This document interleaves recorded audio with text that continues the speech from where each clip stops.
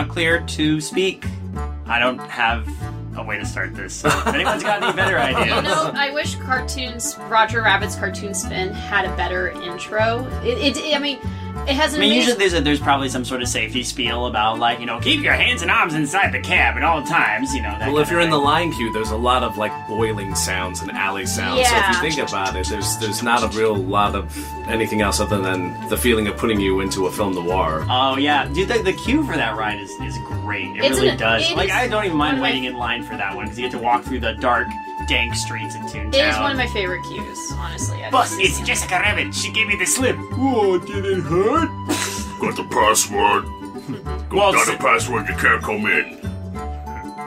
Hey, I don't want to see your mug around here anymore. Now get out. Chunk. We've all been stuck in that part of the line. Oh, yeah. Just having to deal with that gorilla. The gorilla bouncer. I'm okay. But every time I tell him Walt sent me, he doesn't do anything. Yeah, I've done it too. They must have changed it. I hope. If you have a fast pass, you just show him your fast pass and he opens the door and lets you. It turns out that there's That's actually the fast pass line. There's actually a secret room and everything. That would be interesting. How dare they? Hello, and welcome to Animusings. I am your host. I get to say my new name now. Hey, you do. I am your host, Kayla King. Yay! That is the most, yay. That's why we don't have the soundboard ready to go. Those kids, yay! Yeah, they're excited. The really generic stock kid sound. Yes. Yeah, I know exactly the one. But yeah, I am joined by my husband. Oh my gosh. It finally happened, everybody. Hi, I'm David. I'm the husband. Beautiful wedding. Thank you. you. Really. It was really nice. Thanks for coming, you two. Yeah, it was great to see you too. Oh yeah, we got 2 people here too. Hi, my name is Michael Thrash Ornelas. And I'm Jesse. Don't have a cool middle name to interject, Ornelas. That's a pretty cool nickname to interject, though, Yeah, honestly. I don't have a cool nickname. I don't have a cool nickname either, so it's all good. All right, Canary. Oh yeah, that's right. Yes, we are joined by the Ornelas brothers. Dun, dun, dun, dun, dun, dun, dun, dun, dun, dun, dun. Some call us the Super Ornelas brothers. It's true. Super! Super. Super!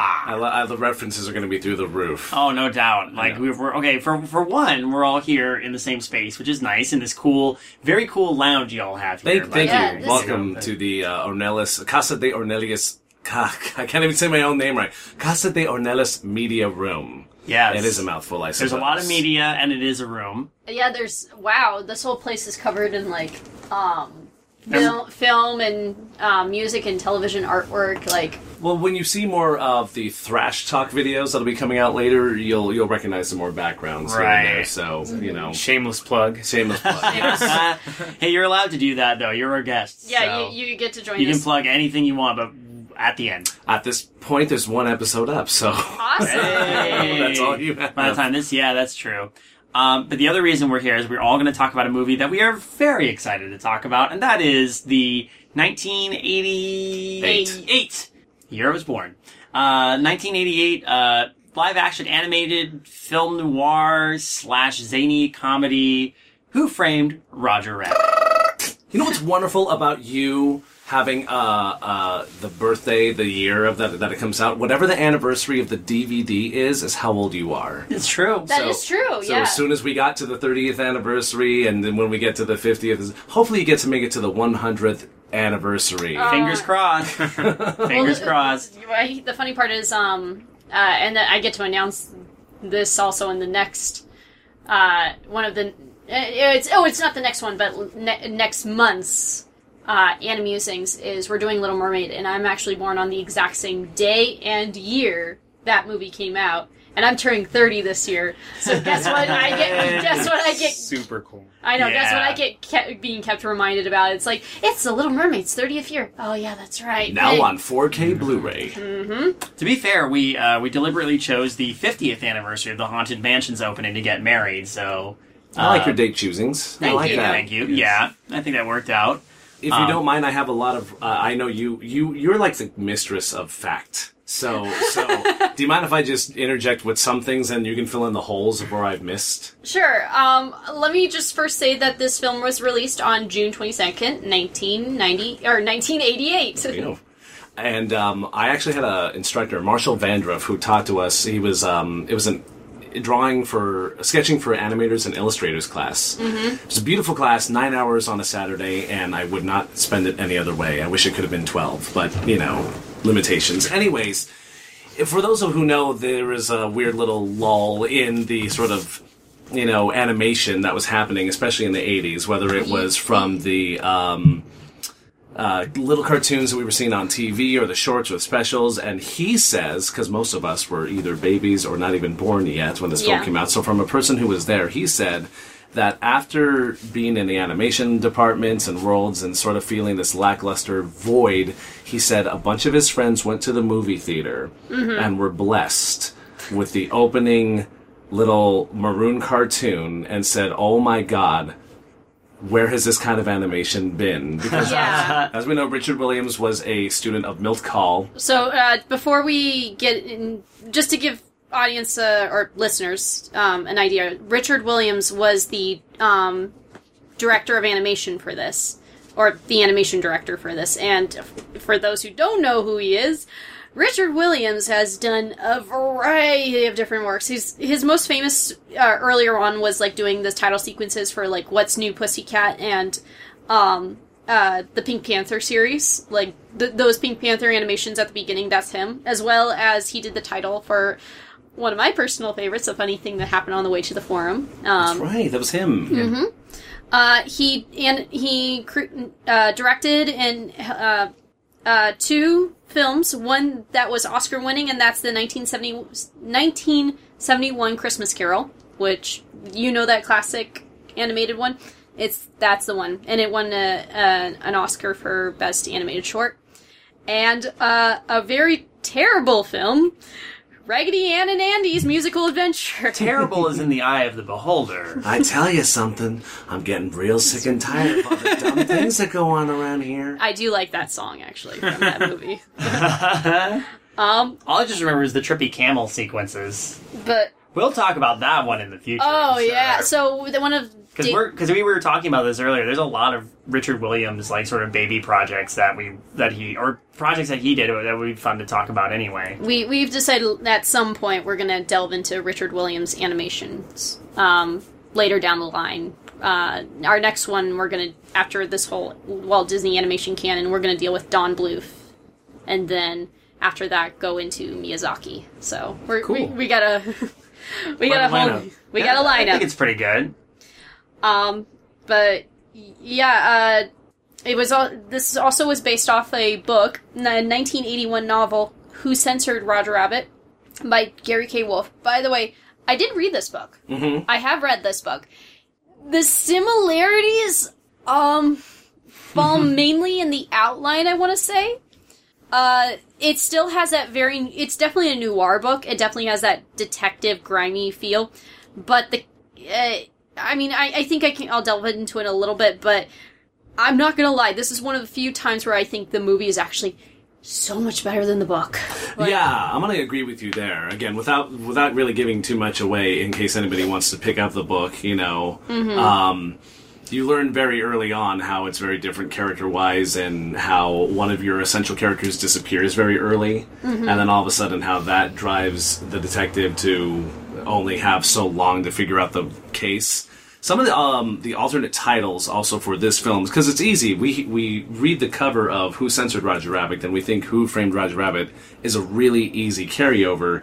But some of the other ideas that they were toying around with the possible titles for this films were Toons, Murder in Toontown, The Toontown Trial, Dead Toons Don't Pay Bills, Trouble in Toontown, like Big Trouble in Little China kind of a thing. Mm-hmm. Eddie Goes to Toon. Not to Toontown, just Eddie Goes to Toon. And there was this other one, I don't know if this was supposed to be like the German title. Yeah. Der wundersame Abenteuer von Herbert Haus in Trickfilmland. What's it mean? The Miraculous Adventures of Herbert Herring, the cartoon.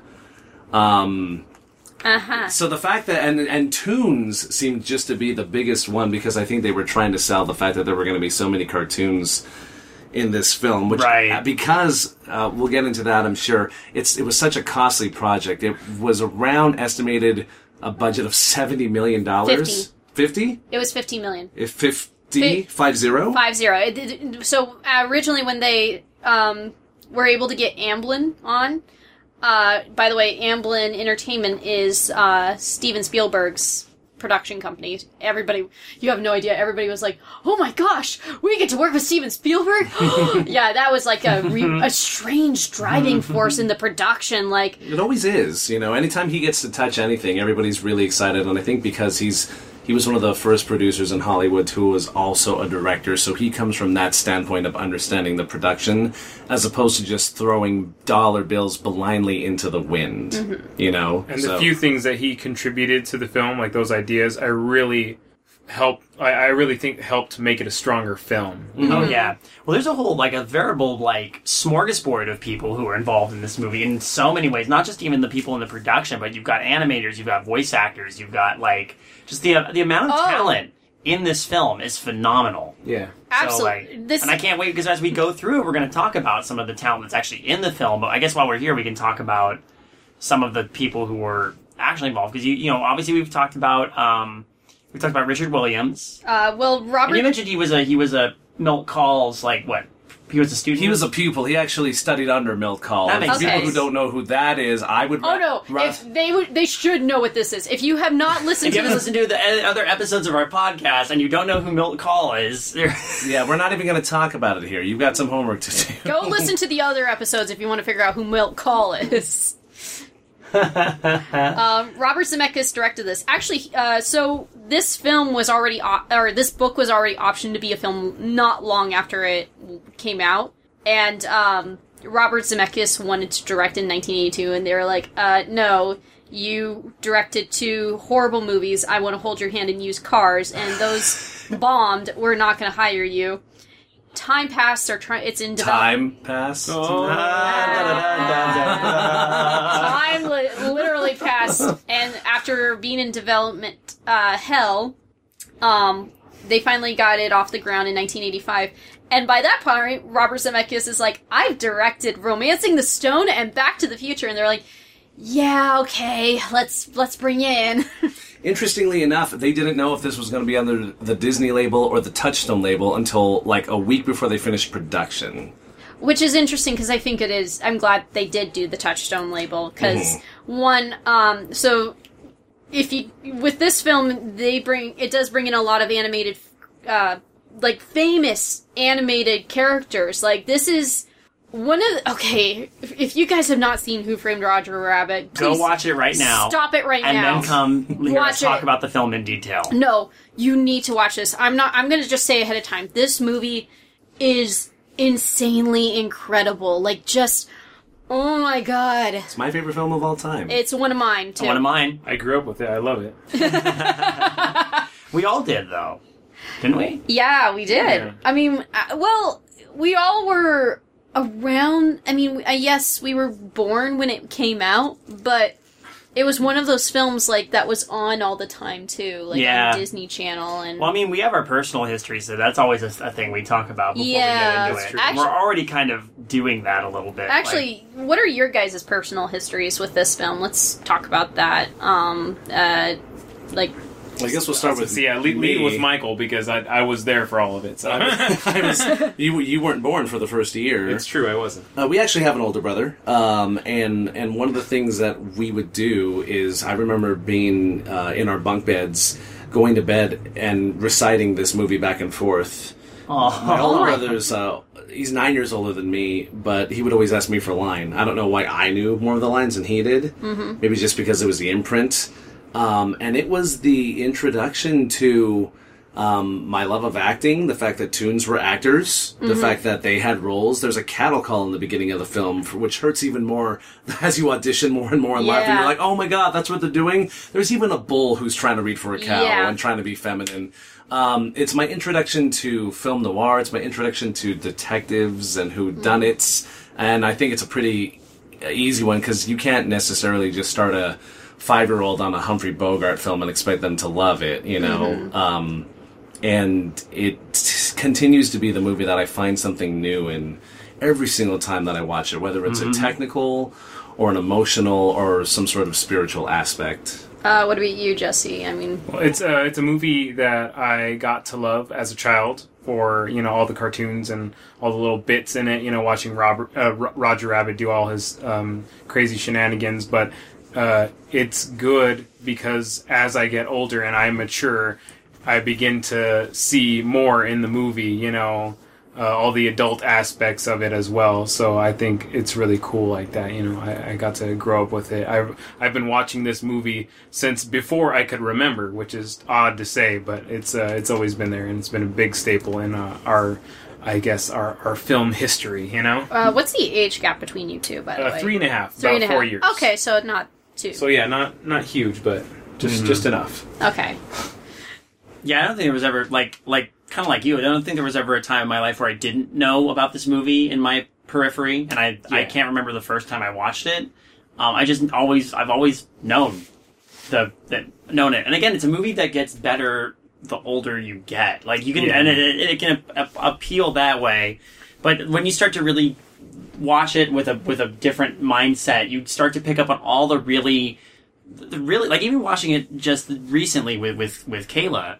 I was picking up on subtext that I'd never really thought about before. And we were like talking about these things with each other and going, whoa, like that kind of thing. So, it's a movie that it's packed to the brim with detail and with like care and technical, like some of the most impressive technical like stuff I've seen in a movie for like that period. And I can't help but love it. It's a solid film. Pre-computer. Pre-computer. Yes. Pre-computer, yeah.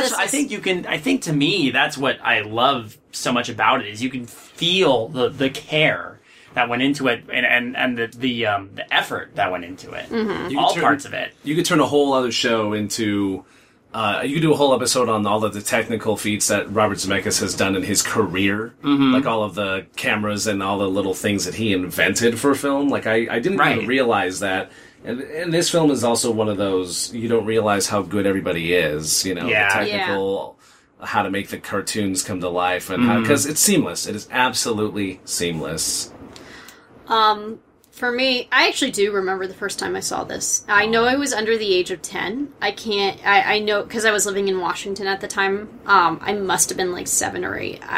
But I saw it on Disney Channel, and I loved it. Like, I just remember watching and just being so enamored. I was actually genuinely frightened of the ending scene, too, like, as a kid. But then I still kept coming back to it.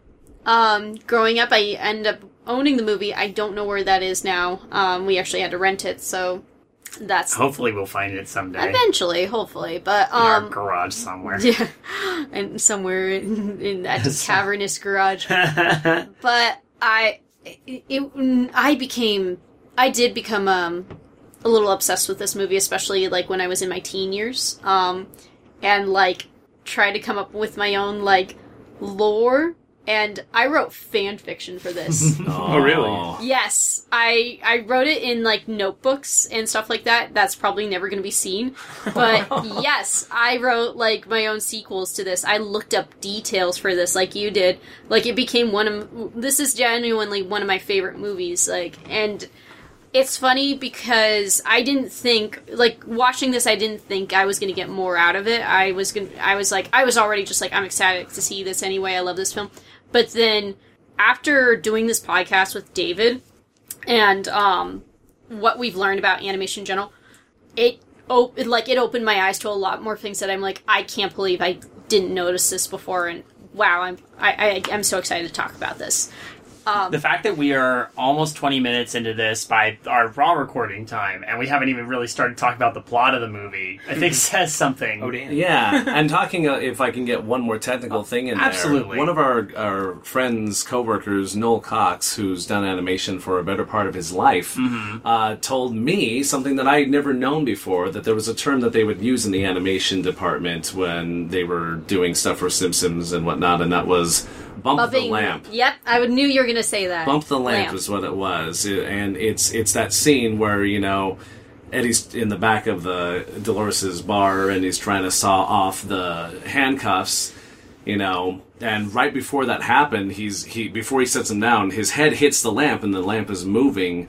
Now, if they would have kept the lamp still, that would have done one thing for the lighting. But because the lamp was bumped, the lighting has to shift on the actual body, like where the cast shadows are on the cartoon. They actually had to draw Roger, like, basically how the lighting affected Roger, and that's...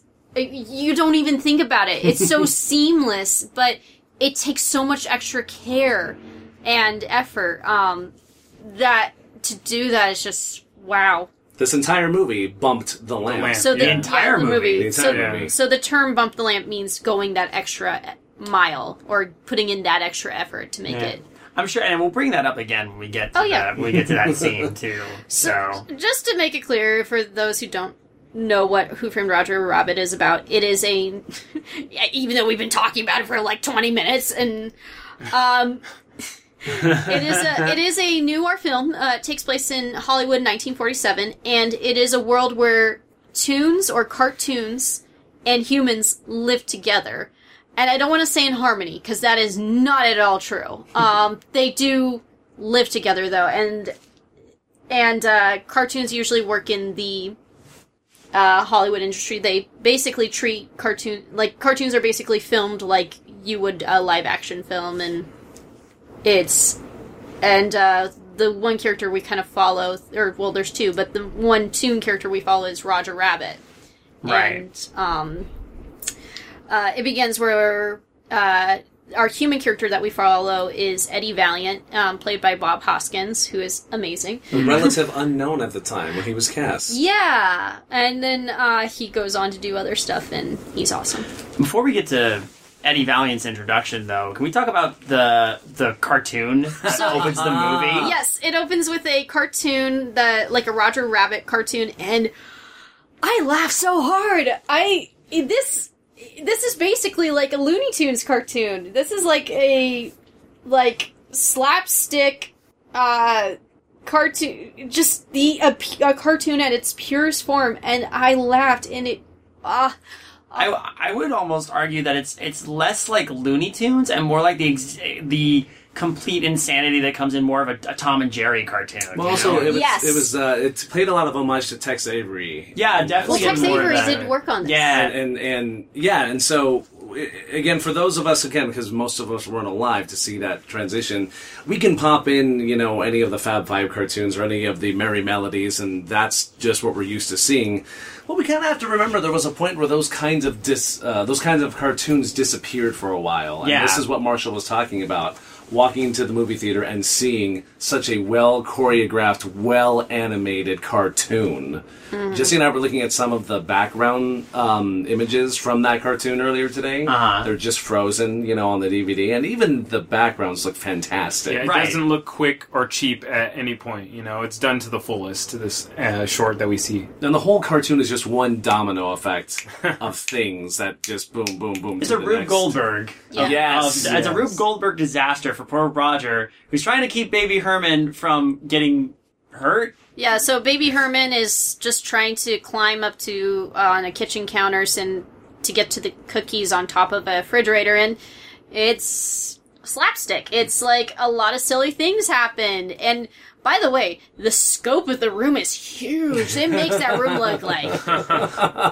Well, to a baby and a rabbit, right? Yeah, exactly. Right. We get the sense of scale. Not that the sense of scale matters much when you've got a stretch and squash cartoon thing going on, but we do get the sense of scale because you do before the mother leaves.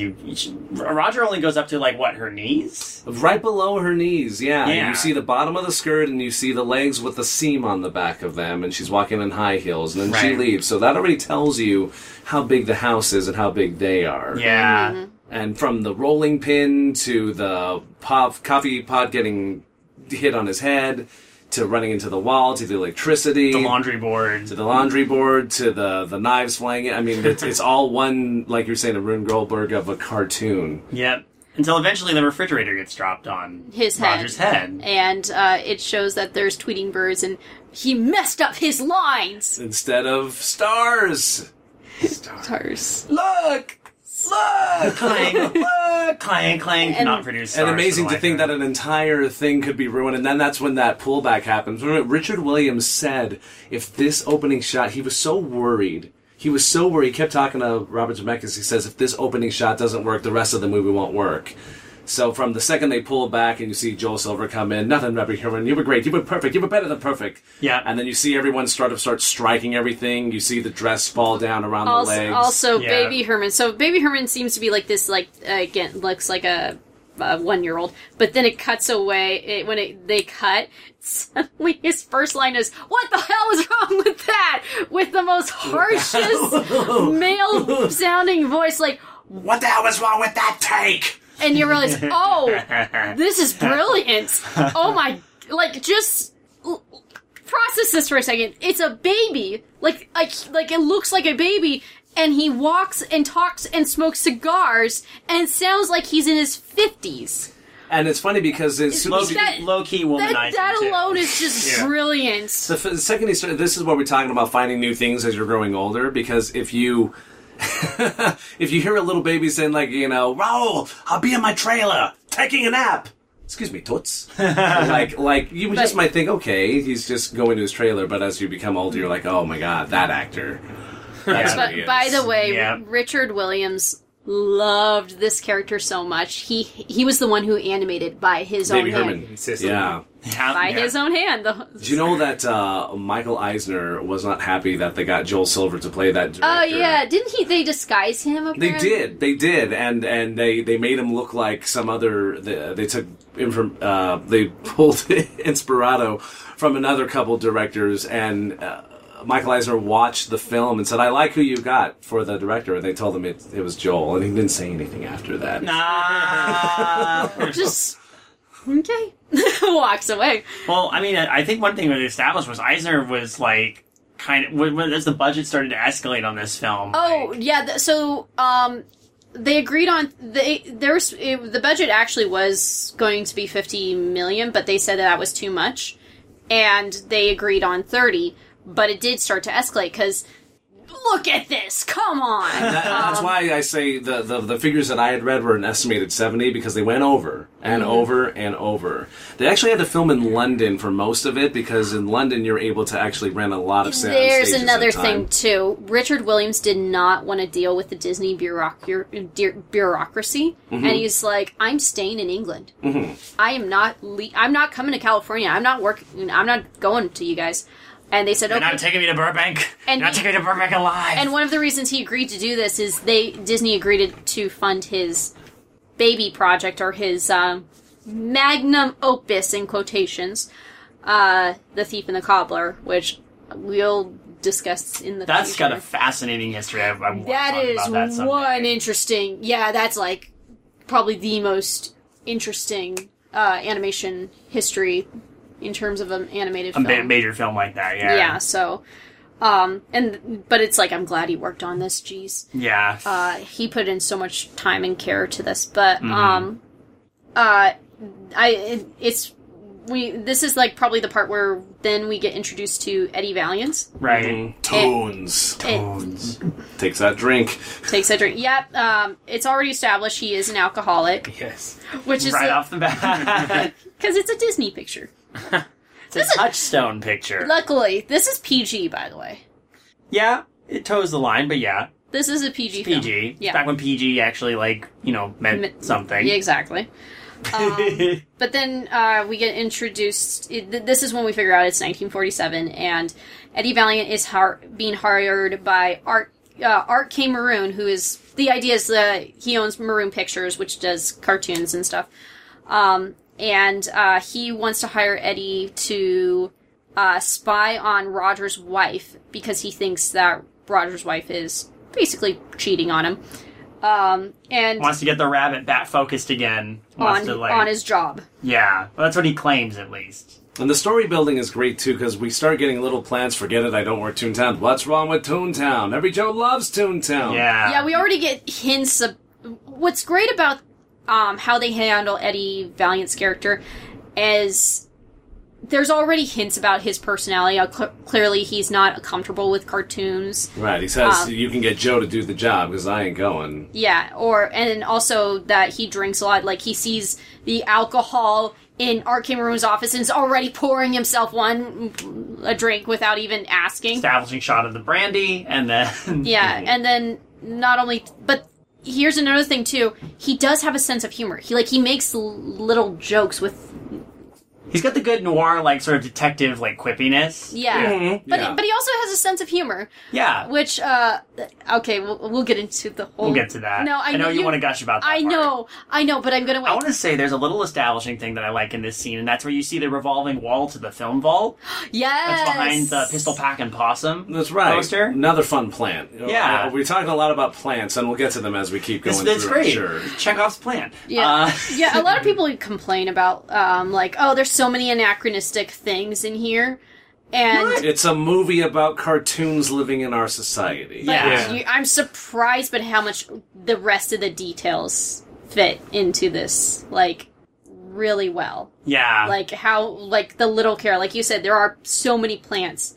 But another thing that gets noticed, so there is a point where he's looking out the window and he sees, cartoons, and then he gets scared by Dumbo. There's a Dumbo jump scare.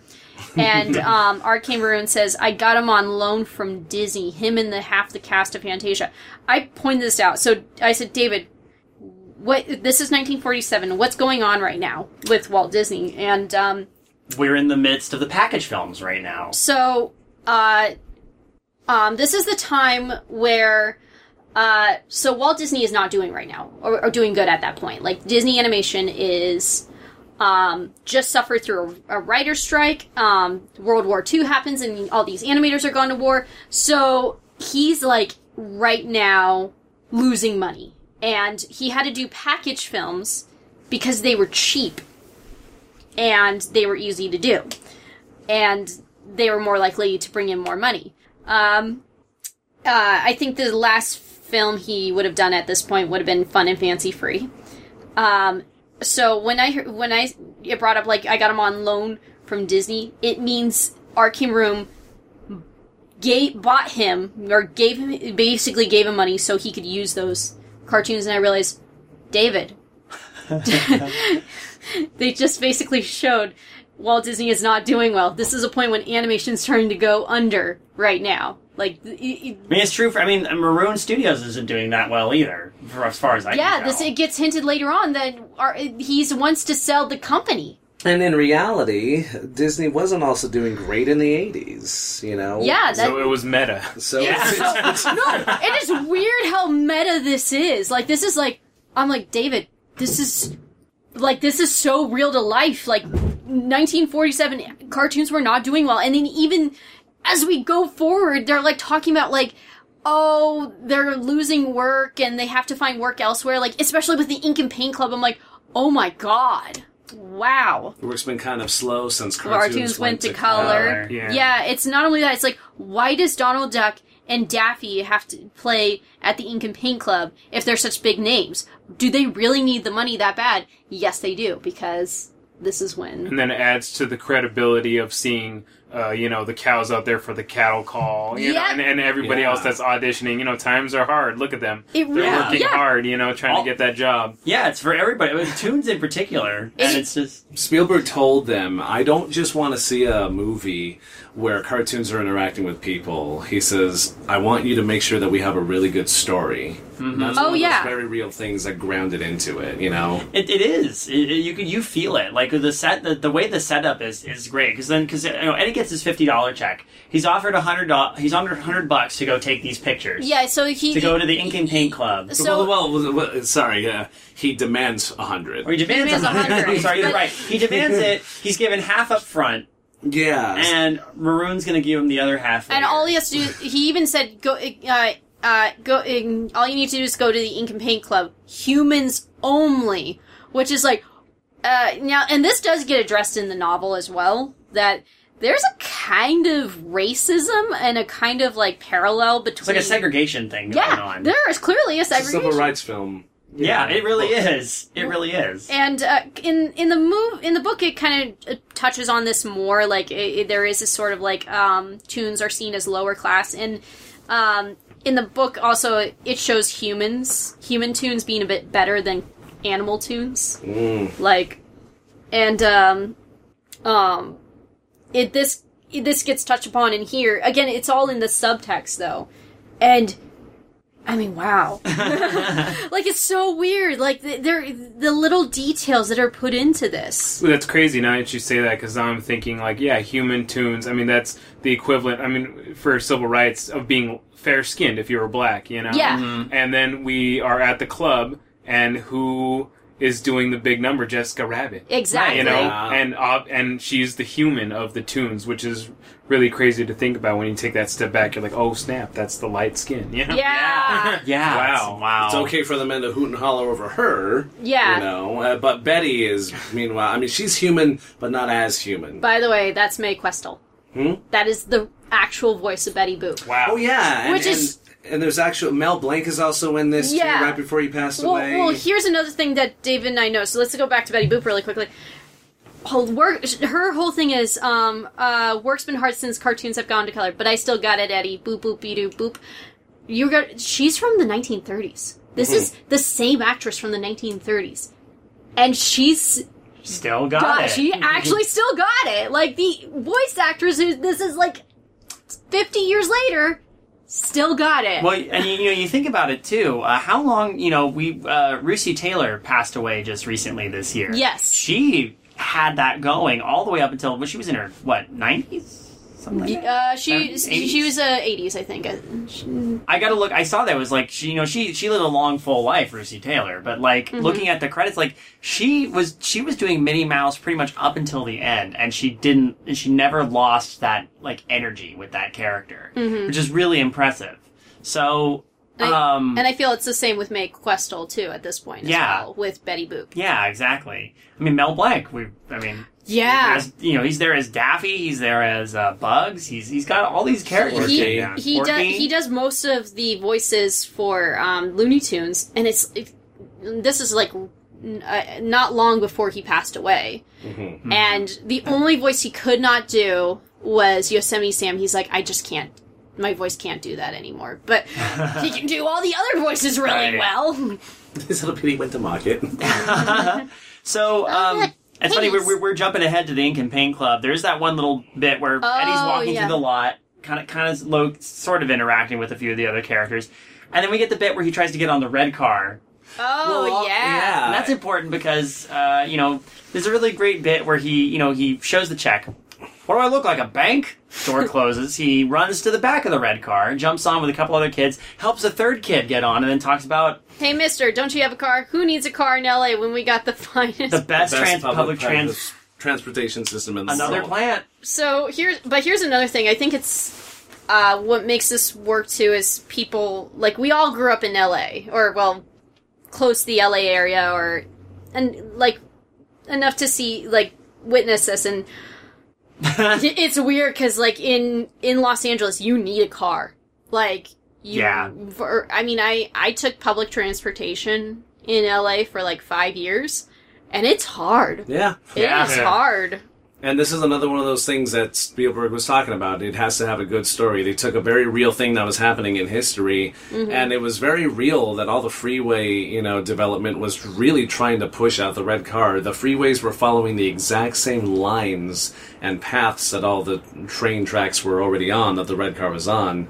It's kind of sad when you see how romanticized it is in a film if nobody's ever had the chance to see a red car in person. And to think that it was so political for them to say, oh, we're just going to put all these businesses out just so we can build this superhighway. Right. Actually, the interesting thing is near where Kayla and I live, there is a Pacific Electric red car that's been preserved as a museum. Cool. And you can go into it sometimes and, learn about, how they used to run all the way down into, the Seal Beach area. And right there on Electric Avenue. And that's why it's called Electric Avenue, because it's got the red car. It was the original route. And if you look at a map, if you look at, the Long Beach area, and you follow a route from Seal Beach all the way up through like Long Beach, you see one diagonal line that's still carried through to this day. It's very loosely connected, running through the whole thing, and that's the route the red car used to take. And you're talking about your plants. Remember when we see the red car building, there's a sign going up over it, now owned by Cloverleaf Industries. Now, we don't know who that is yet Not as a yet. first-time viewer, but we're like, okay, they were being bought, but that's something to us. And then he enters another plan is he enters the bar, because the first thing he wants to do with the money is give it to they're clearly in a romantic relationship, so right now I'm going to assume girlfriend. Mm-hmm. I don't know if they're engaged or whatnot, but I'm going to just assume girlfriend. They have a rocky relationship. They do. But... And to quickly interject more clues about who Eddie is, gets to his place. Wait, before we do that. Okay. There is a point, actually, where he sees one of the guys, like, completely drunk and, like, passed out, and he's like, what's wrong with Earl? And it's, like, laid off. And he worked for the Red Car Company, and they said, just got bought by Cloverleaf, and now they're doing cutbacks. He got 2 weeks. Right. Yeah. But before that happens, when he gets off the red car, yes, he sees his sign. Oh, that's the Valiant sign. That's right. He sees, so that's what I'm just quickly saying. Oh, okay. Is we see him fix a sign, so we know that obviously his business is somewhat dilapidated? Question mark. We're not sure. Sees the mailman. Hey, Eddie. What you got for me? Usual bills. What does he do? Throws him in the trash. And then goes into the bar. Okay, I was trying to remember the order of operations there. Yeah. That first, and then he goes to the bar. This is hard because there's so many details. It is. And that's just, there's these little things like, okay, so he drinks, he doesn't like tunes, he tosses his bills in the trash. We're still really getting to know who this guy... But he helps that little kid get on the red car, and he even's like, thanks for the cigarette. You know, and yes, beautiful detail to recognize, Caleb, that, you know, the guy was laid off, you know. More clues as to, okay. And then finally it gets revealed, because he gets angry at a guy who is making fun of him for now working for Arcade Room, and it's like, oh, you working for Tunes now? Is it Screwy Squirrel? You know, blah, blah, blah. And then he gets angry at him, and he's like, what's his problem? And then it gets revealed by his girlfriend, Toon killed his brother.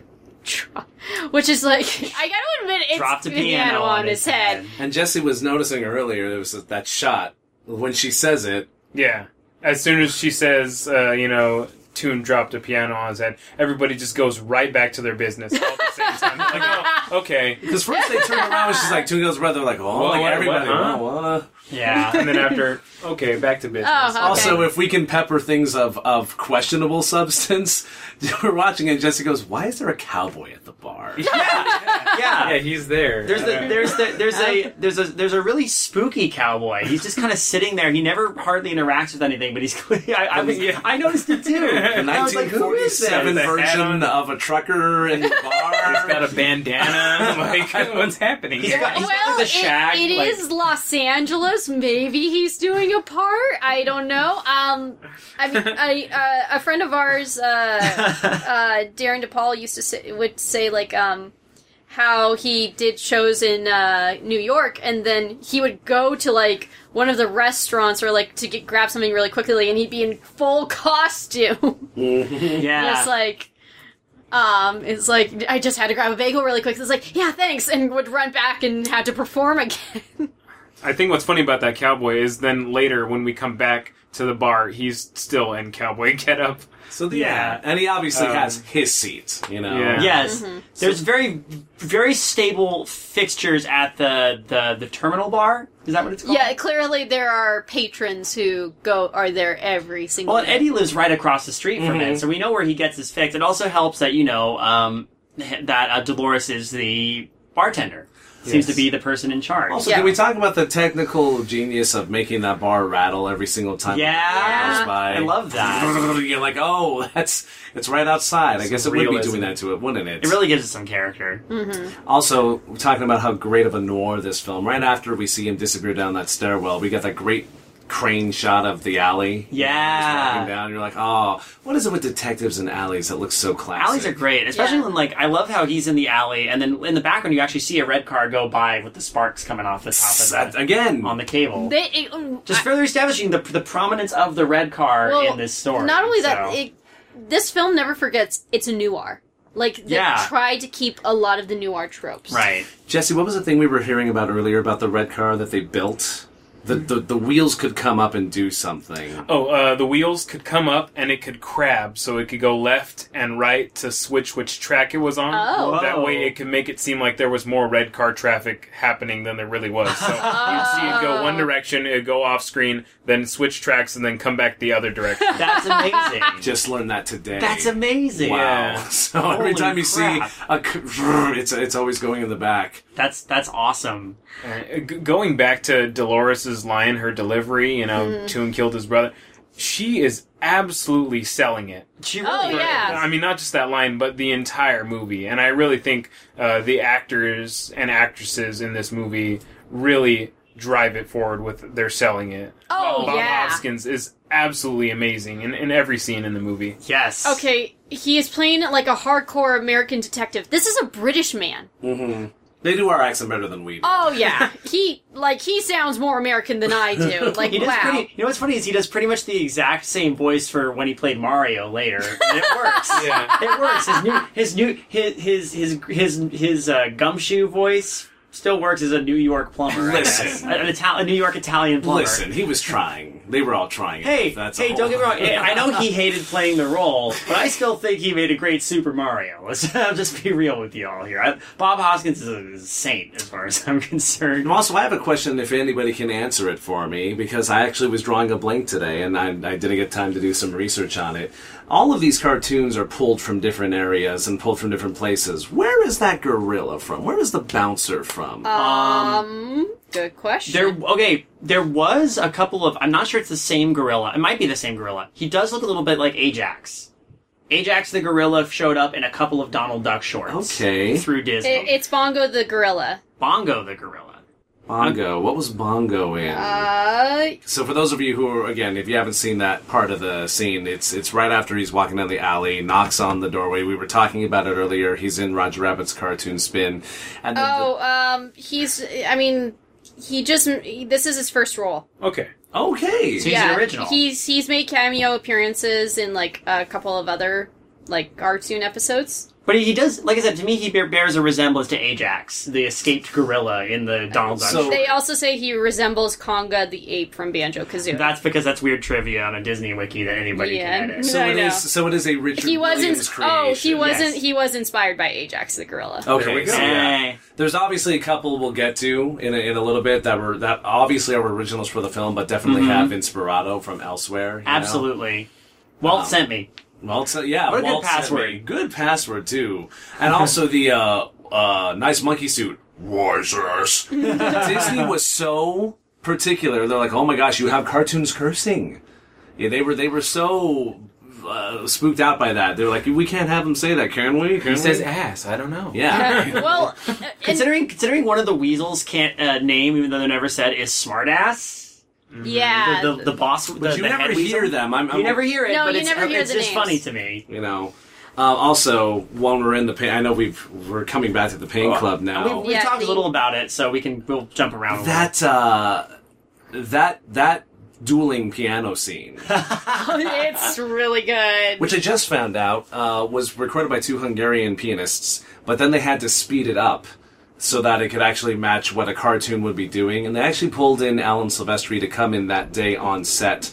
Actually, there were two computers that were actually running the keys to do the actual fingering of what it was. Oh, wow. But he had to make sure that everything was working properly so that it matched, because they were speeding up what the original piano players did, and also still making sure that the keys were lining up. If I with it. recall, Chuck Jones animated Daffy Duck, right? Right. Okay, yeah, which is weird because he worked for Disney at one point, like much earlier on, and said, "I never want to work for this company; it's too strict." But he gets a chance to draw Daffy. So Yeah. I mean, And I believe he also did Donald for that sequence too. I thought so. no, No, it he was. didn't. was that Williams who did Donald? I think it was Williams. Well, okay, then I actually have some sketches that Chuck did of Donald for that Okay. for the previous. Oh, for that's that cool. thing. I can see him doing that. It's though. because you're like, oh, if he used to work for them. This is, by the way, considering this is the with that dueling piano, you get the first you get your first real sense that like all bets are off, because like suddenly it's like, wow, these two characters from competing studios are in the same movie together. They're dueling, but at least they're in the same movie together, sharing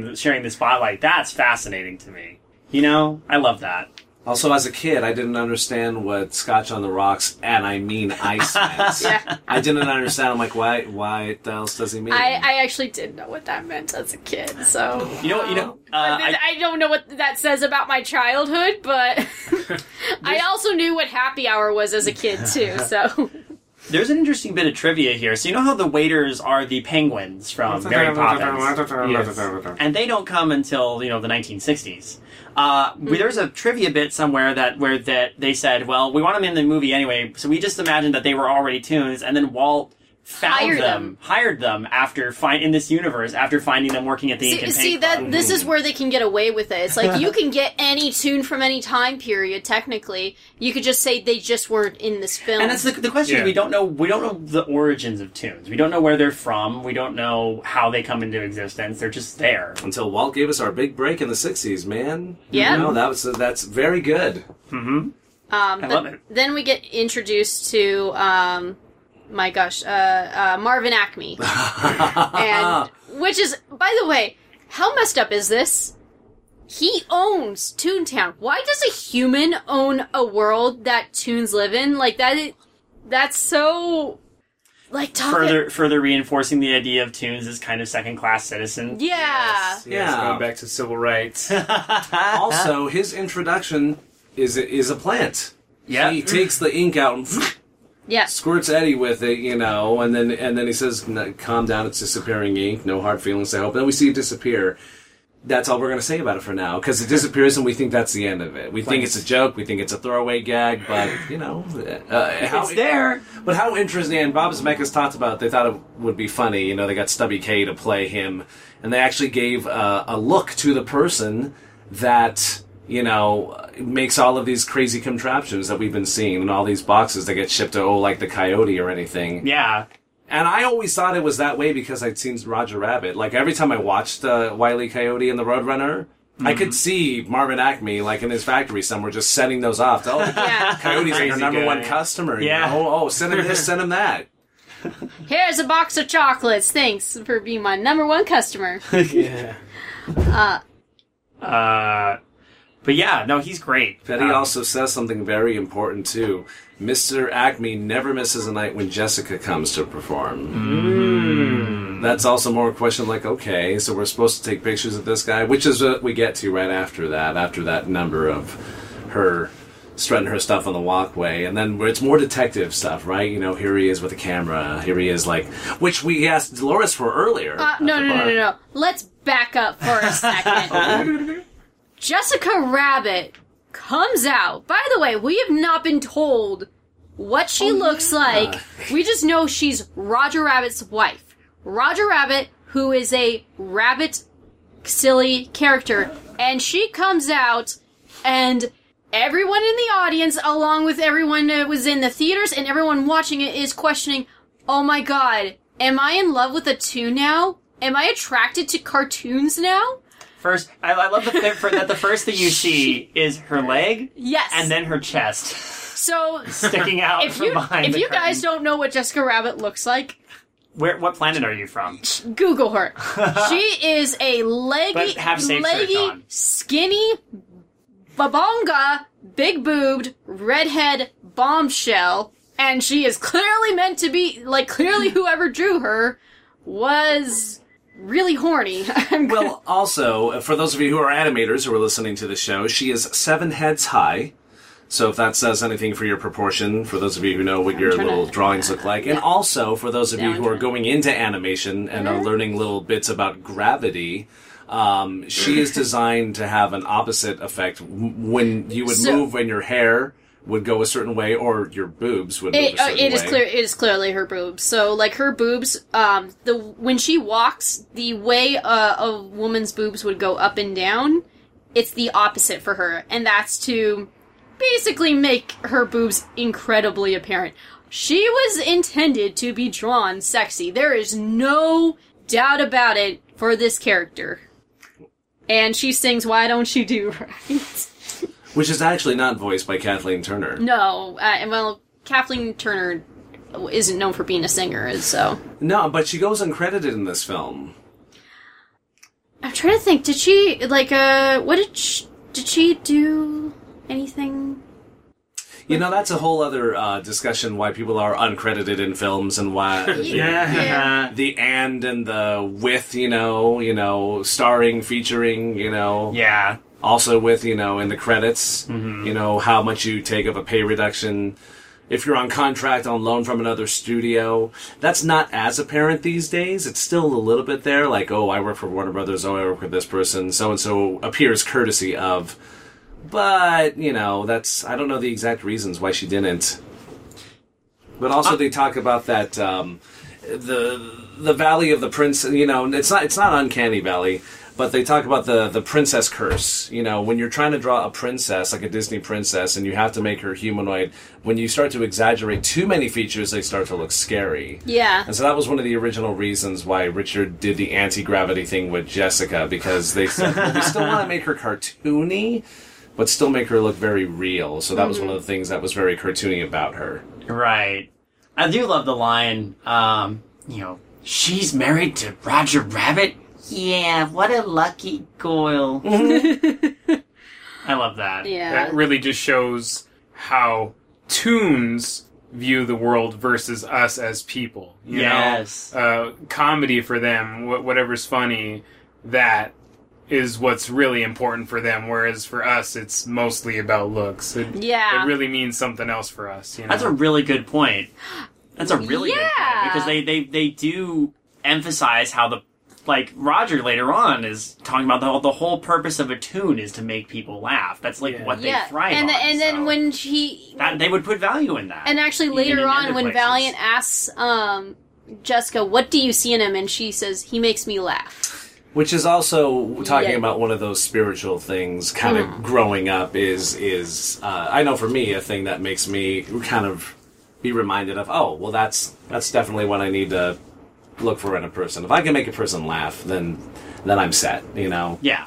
And it's funny, what else have we learned about Eddie at this point? Because he's actually very allured by this entire performance of her. She pulls him by the tie, and he's actually catching his breath, and he's actually gulping for a bit. So, Yeah. all right, anti-tune, but obviously she still has an effect on him. Oh, yeah. Well, and the thing is, he's not so anti-toon. We know why. We know about the toon killing his brother now, but when he interacts with Betty, there's a little bit of a softness there. Well, there's a familiarity. Yeah, Betty, Here's you the- still got it. Here's the thing. There's a familiarity. He knows her. And later on, we realize he actually knows a lot of these tunes. And I'm going to wait. But there is one thing that kind of bugged me.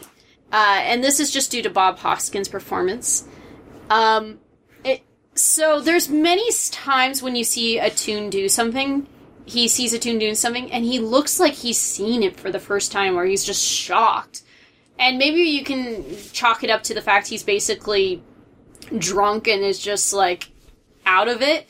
But I'm like, why are you shocked by a tune flying up in the air or doing, like about to bring out this gun to shoot another tune? It's like, is it like you've clearly later proven that you grew up with tunes, you know them, you worked with them, clearly you understand how they he work. probably interacted with them in Toontown more than he did here. Yeah, but I mean, that's you a would've thought seen too. When Donald's busting out a cannon to shoot at Daffy. Do you remember what Toontown's like? No, I do. But I'm saying this is not in Toontown. This is now cartoons interacting with real world physics. And I don't think even if you worked with tunes and did things for tunes and had worked a lot in Toontown, that you would ever get desensitized to the danger of it all.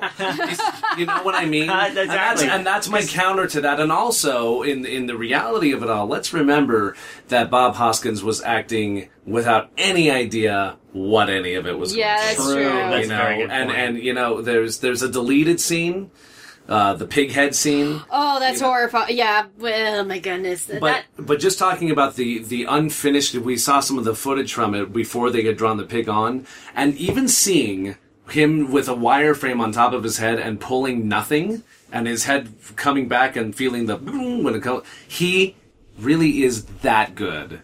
He was that good that when he was acting with absolutely nothing, every flinch, every spit, every time his eye would close, I mean, that film would not be what it is were it not for all of his reactions before any of it was even rendered. Oh yeah. So he was probably just going for an overact than an under, cause and it's for the you best. can't go wrong with that, right? Because if it's underplayed, I would have lost interest a long time ago. Well, again, it would be weird if a detective who works with tunes undersold it. Because again, this is a guy who works with tunes, and as is established later on, there's a reason he does what he does. Okay. But so we also a little shout out to the Crows from Dumbo making a cameo here as the band. That's I love that. I love that there's two crows have to operate the bass. Did you notice that? Yes. One of them's on the neck. One's on the neck, one's on the bottom. Yeah. So they do the performance happens, and then he's jumping, and we see him doing the detective sneak with the camera that he asked for earlier from Dolores. And basically Marvin Acme is asking to play patty cake with Jessica Rabbit. This is after the gorilla throws him out of the club. Yeah. Because once he gets thrown outside, he's peering into the keyhole. Mm-hmm. And when he gets thrown out, I think he specifically like, "Don't let me catch your peeping mug around here again," or something like that. Yeah. Ooga booga. Ooga booga. Again, has a sense of humor. And then after he, looks into the window and hears that they're both there, then he pulls out the camera and then, he does a little sniping. Picture goes away, picture goes away. All we're hearing is patty cake. He's getting excited, and we hear Jessica getting overly excited. Yeah. If we know what we mean. And then you just see him going, "You've got to be kidding me." So the visual's left completely up to you, and then what makes it even worse is it cuts immediately to poor Roger slamming his head against the blinds, crying, "Patty cake, it's not true." And then you see the pictures, and it literally is just Marvin Acme and Jessica playing patty cake. Yeah, like it wasn't anything like you thought it was, kids. But it means something entirely different if you're a tune. Apparently, that's considered as bad as cheating. But what a great gag right after, "Not my Jessica, it just can't be," and then he's flipping through them so fast, he's got the little flipbook animation going on. So many things that make that a cartoon moment, That's how they react in our real world. They talked a lot in production about what are the rules, between how a cartoon reacts in our real world, Even the the poor handkerchief. If you notice, there's a great Foley sound. The second it goes into that bucket, it's heavy, and it's wet, and it lands in there, and you're just like, ew. Wow. Another plant, Roger gets given a drink and then basically turns into an alarm bell. Yeah. A steam whistle. Steam whistle, my bad. Everything something breaks. like that. It's basically an alarm bell, steam whistle kind of deal. It feels that way. Yeah, and again, what a great plant, too, because we're like, okay, we think that's just a way that he's going to handle this drink. He says, "Oh, thanks, I needed that," And also, here's the great part of the whodunit, because what are all the people in play? A lot of dames is what Eddie tells them. Dames, I'll tell you, dames, I'll tell you, me and Jessica are going to be happy. You hear me? Happy. HAPPI. And then does the whole, makes a rabbit-shaped hole. And so we're like, okay, so he said, whatever happens, we're going to be happy. So that could put him as a suspect. Oh, yeah. Makes him suspect number one so far. Yeah. And also, I think it was Spielberg who said we need to add a scene, one of his things, we need to add a scene where it's a little bit emotional for Roger after that, because there wasn't a scene in there. Oh, yeah, it shows, he's looking at pictures of him and his wife in, different, on vacation at the beach. Diner, it's adorable, and it's like, aw. They actually took that footage of the back alley and the box moving of him sneaking in on and spying. I think it was supposed to be Jessica, but they took that footage and said, "No, we'll use that and we'll turn it into this instead." Oh, okay. So that's a great thing about not having the actor there when you do the scene. Yeah. Oh, we can make the cartoon do whatever we want to do, You put whichever cartoon you want in there. Yeah, exactly. They can do whatever they want there. Also, talking a little bit, because this is that transition of music we're hearing, can we give it up for Alan Silvestri? Hey. we've already had in the beginning with a maroon cartoon this great little Merry Melodies-esque sound. And then as soon as we're done with that cartoon, he gives us this really good Hollywood jazz. And then right as soon as Roger's done crying, and we cut to a really excellent film noir shot, the detective shadow. No, this is my turn. Okay, This is my, there you go. This There you is go. my favorite Disney scene of all time. Oh my god. Take it away, Mrs. The King. floor is Oh yours. my god. The floor is Okay, yours, love. okay, so Eddie Valiant returns to his office, and you can already see, like, it's a mess. He has clothes hanging up. He clearly hasn't taken the time to clean it up, and he's looking at pictures, and he sees, like, the pictures that he used to take of Jessica playing patty cake, but then also notices there were old pictures of him at Catalina, and he starts to smile while looking at him with having fun with Dolores, but then sees pictures of him and his brother. And then there's this beautiful, gorgeous, like long take that, like, scans throughout his desk, showing, like it's where his brother would have sat, Theodore Valiant, and then shows, like, different pictures of their lives. It shows, like, how he and his brother, used to work, go on the road with their dad through Ringling Brothers and Bailey Circus. So it shows that, like, their dad was a clown, so you could see where they got their sense of humor, and then them getting onto the police force, and then going into their own Being business. clowns on the police force. Being clowns too. on the police force, and then not only that, showing, like, newspapers how they helped Toons. And then I love these headlines. Nephew kidnapping busted up. Yeah. Goofy cleared of spy charges. You know? like this is, and then there's a beautiful musical background just throughout it. It's just this Detective jazz. yeah, and I consider this in a lot of ways This is- Eddie's theme. You know. yeah, Like, this is like honestly. the most amazing way to show exposition of a character was just pictures and details alone. No words are said. You just already get the idea of who this character is, what he was before. And it's amazing. Like, this is one of those shots that's like, that's studied by film students. It's astounding how great it establishes a person's character just through a musical moment.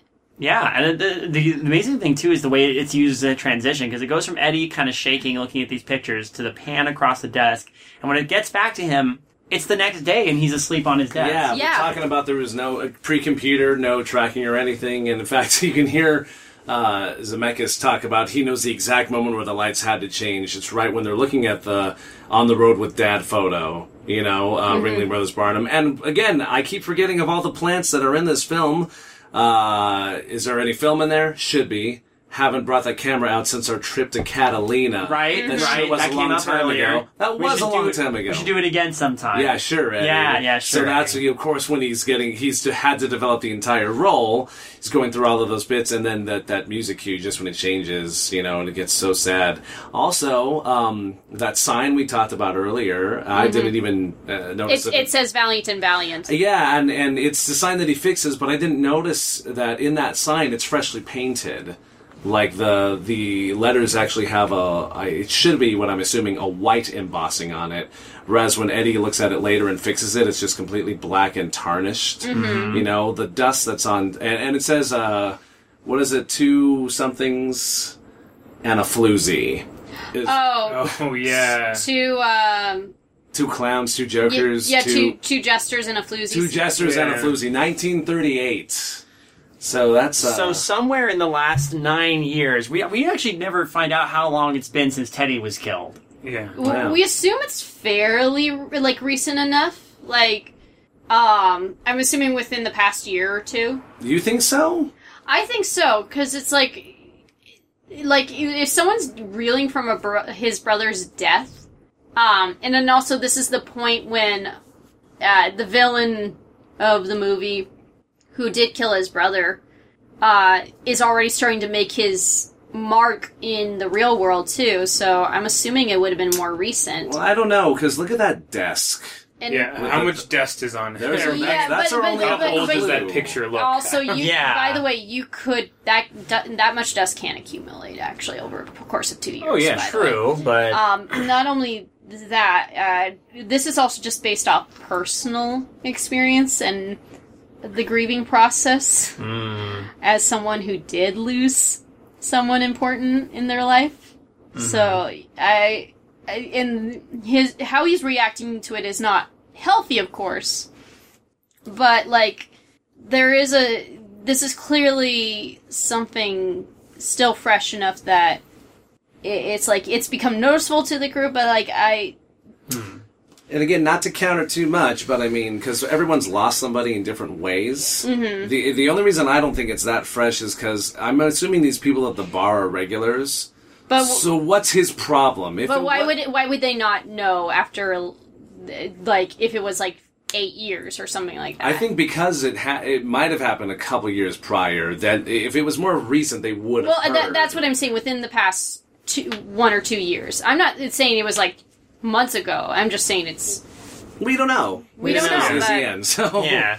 There was at least enough time from when they started the detective agency that they left their mark on Toontown. There's even a thing that said Mayor Mouse. You see a headline that's partially cut off. It says like Mayor Mouse, something about the Toontown commemoration or something like that. It's a little covered up. It's near where the Goofy spy charge thing is. But it's almost like it's the idea. What I finished in the sentence like I think they got awarded the key to the city by Mickey Mouse at one point for their good deeds. Or something along those lines. That's at least the impression I was getting. So they've had enough time to... There might be more dates on there than we are paying attention to. Yeah. Yeah. I need to look into that. Yeah. Or rewatch that. But I part. paused it right there, and there's a headline, kind of fuzzy, but it says Mayor Mouse honors, and then there's part of it's covered up. It says Toontown Hall or something like that. Oh, I'm like, cool. oh, that's cool. But it's something. It's specifically for the Valiant brothers. So Which also takes me back to Bob Hoskins. At this point in the film, when he's looking at these pictures, you can see it in his eyes. He doesn't actually cry, but you can see them getting wet. yeah, Which is so amazing, you know? Like, he doesn't go over, you No. know? He's still a guy, you know? He's keeping it together, and obviously this happened a while ago, so... But you still see his eyes, you know? Mm-hmm. Really great acting on his part. Absolutely. superb. So he gets woken up by, I guess it's his old police chief, because clearly he knows him. Mm-hmm. Yeah, And he's like, and this police chief admits, like, how did he word him? We already got a stiff on his hands. Marvin Acme, the rabbit, cacked him last night. what a Which they talked about that line. Again, a bunch of people were saying, did you make that up? They actually got it from a jazz musician that they knew. And he had said, oh, you heard it, he got cacked. And they were like, cacked? It was just a word that this old guy would say that they knew, and so they decided to put it into the film. I love it. I like that it cuts to Bob Hoskins saying, what? And it immediately cuts to them driving to the scene of the crime. The Acme Studios. Yeah. Also, our first glimpse of Toontown. Yeah. Right over the wall. And then We see Toontown. And then that's when we see Yosemite Sam fly over from Toontown. My minds are burning. Jesse was saying, too, Toontown has her own son. Yeah, they Yeah. took their own son, which is, like, Yeah! clearly on the opposite side of our own. We go into the studio, into the warehouse, and it's sad because this is a scene that Eddie's a little too familiar with, that kind of a crime scene. Yeah, When you you can see tell. where the safe has been dropped and where the body was. Uh-huh. Ugh, you know. And it sucks because then there's that other cop, that other detective. That guy's a dick. The one point Excuse where me. yeah, A private dick. That's Yes. what I mean. Yeah, it's fine. Are you talking about the guy who picks up the Hey guy who's got the guys, hammer? you know. The one who I joked with Kayla, I'm like, gee, thanks, Leonard Maltin. Did you used to be Eddie Valiant? Why did you change your name to Jack Daniels? Ah, ha, ha, ha. Oh my God. Fall in a portable hole, sir. Oh, yeah, also, speaking of more plants, they show us every little thing. that gets used. That's later gonna get on. later. You get the hammer, the punching glove hammer, the portable hole. You ever seen one of these? You know. And then we see a buzzer that's Or, Oh wait. they accidentally... But before that happens, there's that bit where he's looking at the safe that got dropped and the yellow paint on the glove, and then Jessica comes up and slaps him in the face. Mm-hmm. Oh, by the way, she slaps him with her left hand, which I Yeah, found... she backhands him basically. Yeah. It wasn't so much of a slap. Like she didn't. I don't even think she turned her fist. She just went whap like that. Also, for all of you animators, I keep the animators in mind. The exact yellow paint that is used is USA Yellow, is what it is called. Is that what it is? Really? Yes. If you look at the splash sheet, the color coding for all the cells is USA Yellow for Roger's hand, and so they match that yellow for the paint that is actually on the rope. Oh man. Nice. His red is also USA Red. Okay. That's what it's called too. So for those, By the way, Roger, and they did this intentionally, and a lot of actually at some point, this is done for a lot of characters. They gave him a red and white and blue appearance because it has been shown like colors of the American flag do appeal to the American audience. And that's why Superman is shown to be like that, along with some other superhero characters. There is that combination does. It elicits a response. It does emotional elicit a response, and that was intentional. So. And Richard made sure that they were primary colors as well. So not Yep. only do you have the patriotic, but you also have the red, blue, yellow, which for Yeah. every single cartoon or any single color coding you want to do. Also, jumping back to another plan I completely forgot about. Wow. There's a hand buzzer that Eddie gets buzzed with from Marvin Acme in the Ink and Paint Club. Yep. And when we see the body getting rolled away, they bump, and what happens? All these like cartoon shoes fall out. All these can we talk about? Okay. You thought of the exact same. The ones, the heeled ones that are going like da da da da da. They're jack boots. Yeah, They are jack They're boots. jack boots. We've got some goose stepping going on right there. And I didn't know what that was as a kid. I just saw them doing it. It was really silly looking, but You yeah. know, I was too busy looking at the goofy shoes that were out there. You know, the Yeah. really long goofy shoes. Yeah. So, and then we see it, the hand buzzer fall out. They're trying to get the shoes back, and then Eddie's gonna look at it. And as soon as he picks it up, Kane, what a really. If you're taking still frames for those who like to storyboard, freeze frame that shot and look where his hand is placed. Look where that cane comes in. Look at the angle it comes in on. It's a really great shape language study and just movement study. And then an eerie pan up, too, of one of the most diabolical figures that has ever existed on the screen. Christopher Lloyd. It's so many people auditioned for this role. Like John Cleese auditioned, and they said there's no way, since people are going to take a Monty Python character seriously. Sorry. Rude. Tim Curry. Tim Curry didn't they say Tim Curry was too scary I don't know. or something like that? No, that's why he didn't get to play the Joker. They said he was too scary. Yeah. But honestly, I can't. I have a hard time picturing anybody but Christopher Lloyd playing Judge Doom. He did a great job. Talking about finding new things as you're getting older, when I started reading credits as a child, I remember seeing that name, Christopher Lloyd, and thinking somewhere in the back of my head, wait a second, I know I've seen that name somewhere else before. Da, da, da, da, da, da. Oh, that's a sound cue that Jesse and I do when we have a big revelation. And, and I think it's rooted in that too. Da, da, da, da, da, da. Finding out that one of my favorite heroes was also one of my favorite villains just blew my mind as a kid. And it makes sense. Don't mind that, ladies and gentlemen. That's It's, Toons. full moon That's tonight. that's from Toontown. Children of the night. What sweet music theme. Music, the howling. That's a reference. That's a Conker's Bad Fur Day Hey, reference. this is why we're with the right people. Almost wore that shirt today, by the way. Oh! was going to have all this snuck through and placed as one big, but then. But anyway, which is a Monty Python reference.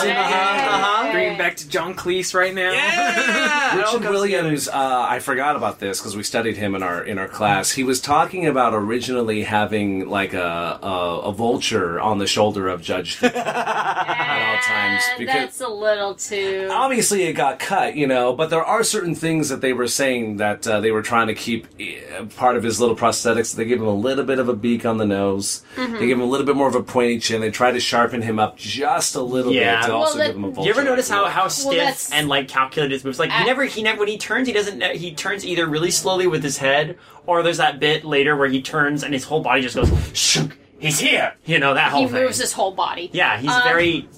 But All his movements are actually, that is an animation thing to do. Is if you want to make a villain, sharpen the edges. Yep. If you want to make a character more likable, soften them, round him. That's how. Makes sense. That's why when they were like, for example, when they were doing Ratatouille, they're like, oh, how are we going to make rats more cute and likable?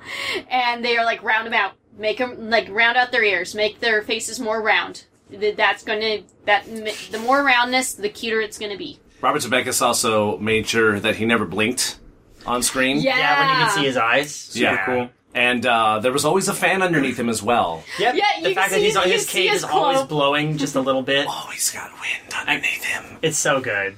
Yeah. Yeah, and also going back to the vulture appearance, you'll notice that he's wearing like an old style duster. Yeah. And up around the top part of the coat actually resembles that of the vulture's collar. Most of them have that collar right where their fur stops. And he's also wearing all black, and even his little tuft of hair, how they...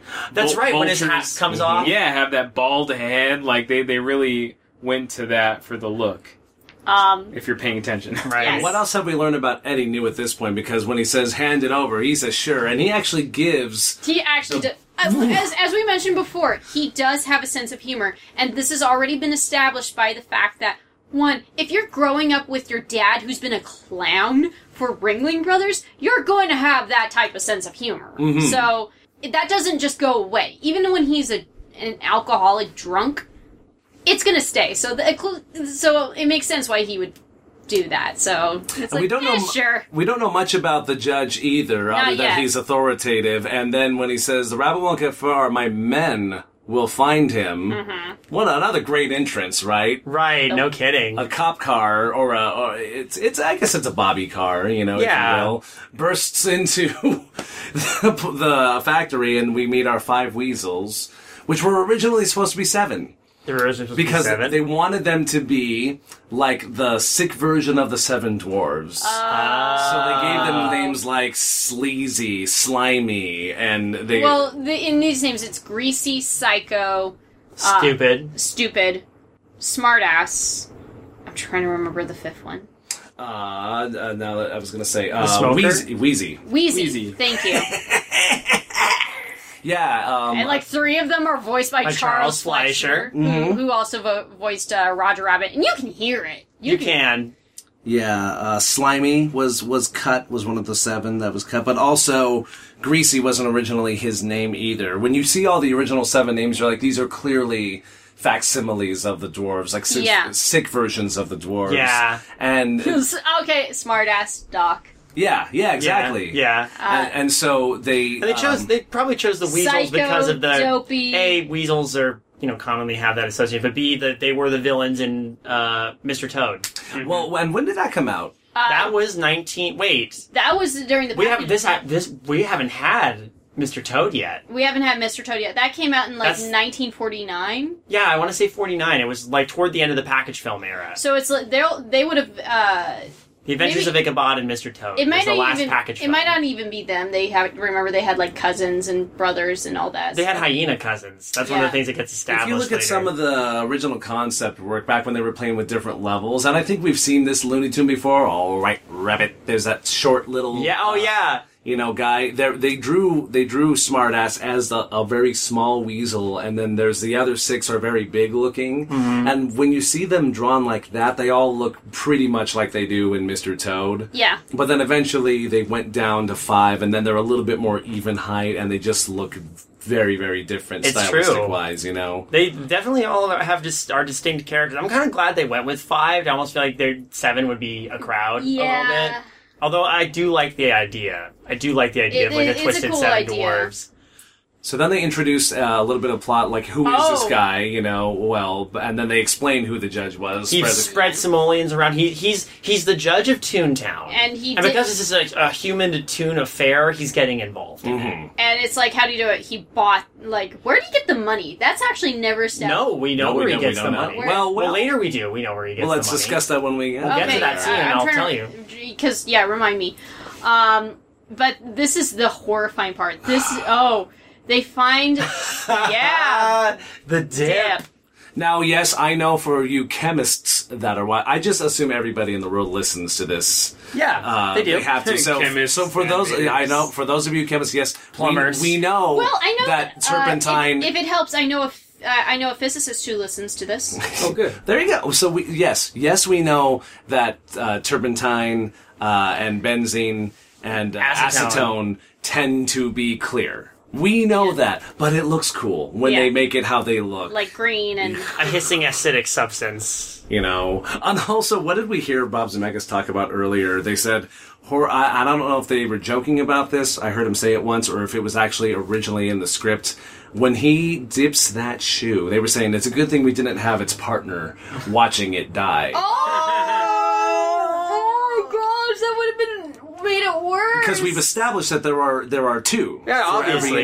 So it's not watching his partner like, get dipped, Yeah. And then also, I feel really bad because me being colorblind, A, didn't know that the dip was green. B, I didn't realize... Oh, I didn't know you're colorblind. Both of us are. Yeah, we are. Wait, you're both colorblind? Yes. It's a genetic thing. Oh, wow. His dad's colorblind. Cool. David's dad's colorblind. Yeah. He's not. I'm not. No, well, if get from your mother's father. If let's say if you are a female and your dad is colorblind, you have a chance of passing it on to your male son. Okay. That's how it's passed. Oh, okay. So Yeah. You don't really normally get it from your dad if you're the boy. So my brother and I got it from our grandfather, our mom's dad. Oh, I'm sorry. That's okay. It's okay. But I didn't know until listening to some commentary about it that, I found that the dip was green. Would that be your red-green? Red-green. Yeah. So I didn't realize that the dip was green. I just thought it was this weird oily brown. And then when he pulls his hand out, I didn't notice that there was red paint dripping off of the glove. Yeah. Never knew it was red. Never knew it was red, just thought it was more of the sick brown. Not until today, 30 years later. Hey, by the way, that's red. Oh, Yeah. No. It's How horrifying does that look to you? It's bloody. It looks like blood. We know it's not blood because it was a red shoe that got put in there. It's still a bright red. As a kid, you're watching oh my gosh, that looks like blood. But I mean, that's the idea. You know it's paint, but you also have the causation that a murder has just a death, an execution has just taken place. They're not kid gloves, Mr. Valiant. Even when he twists his fingers, it's so good. Cut to when they go back to his office and we see the hallway and Baby Herman's back. Yeah. And is this the first scene we see him with the cigar? Yes. Yeah. Because I don't know that we didn't see him with the cigar He didn't have one yet. before that. And all we see is a human woman leaning over a pram, And she still has With a lighter. With a lighter. But then Eddie, hey, wait a minute, pushes her out. Again, what do we know about Eddie? He cares. He cares. Yeah. He cares. And then he sees it's Baby Herman and says, oh, okay. And now we have our first person saying that the rabbit didn't do it. Yeah. Yeah, Because no. he said... Despite what it seemed like on set, Herman doesn't want anything bad to happen to his co-star. Yeah, he even said that he's his best friend. They're actually best friends. Yeah, because they work together. They've worked. We see posters of all the other cartoons, and it's always Baby Herman and Roger Rabbit. It's They're Laurel the duo. and Hardy. They're the duo. Yeah, kind of like Tweety and Sylvester and Tom and Jerry. It's the Baby Herman, Roger Rabbit. Right. With this, it's finally it's revealed here that Marvin Acme had in his will that Baby Herman, or not Baby Herman, it had in his will that if when he dies, the Toons would have ownership of Toontown. Back to the civil rights subplot here. Yeah. I think that Marvin Acme had to do what he had to do. Obviously, Toons aren't allowed to own Toontown, but he's trying his best with what he's got. But obviously, humans would only recognize maybe with a human owned it. Mm-hmm. But if he passed, that goes to them. So I feel, even though we had that thing, how sad is it that a human owns Toontown? Yeah. But this, I think, as much as he can, Marvin Ackman was still trying to do right, Yeah. even if he's got moral failings as a person, like, playing patty cake with another rabbit's wife, So, And also, Another rabbits. this is real, folks. yeah. And I feel like my contribution is, what do we know about Eddie? But I love Eddie. We already talked about how his button got pressed with the whole, "Oh, I've got it. Little Bo Peep lost her sheep, and now you're going to find her."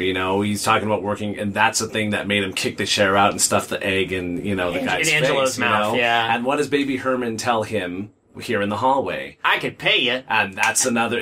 We've established that that's a button for him. Yeah. You know? And then he says, save your money for a pair of elevator shoes. Pushes him down the hallway.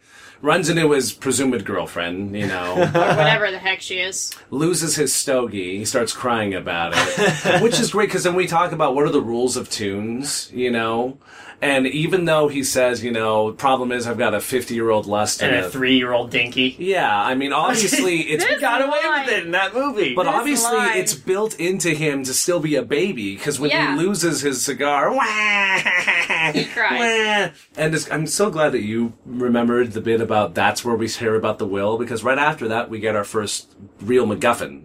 I don't know how often you guys talk about that. Oh no! We talked about that quite a bit. The MacGuffin, the will, because it's all unintentional. Eddie takes a drink, puts the glass down, and then the glass is on the picture where you can see in Acme's pocket is the last will and testament, which you think.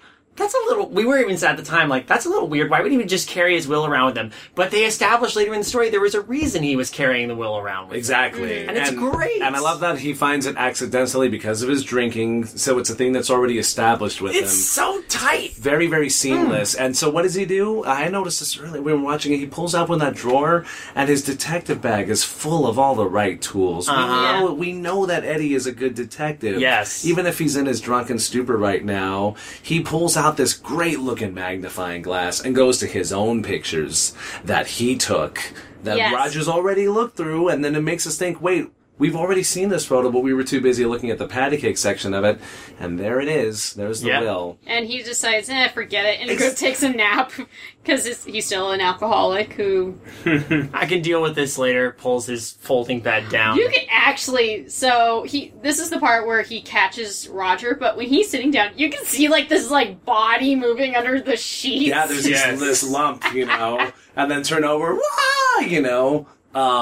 and that whole scene is just littered with technical wizardry. Yeah, the This is- gags of making this is- Roger interact with the environment. This is the animator showing off look what we can do. guys. Right. They were talking about how they gave him bungee cords to actually pull, and if Yeah. you look how much, Bob Hoskins has actually extended toward the ground, going into one drawer, coming out the other drawer, paper is flying out of it, and also, we learned about something earlier today that was a bit of a blooper that stayed in the, What?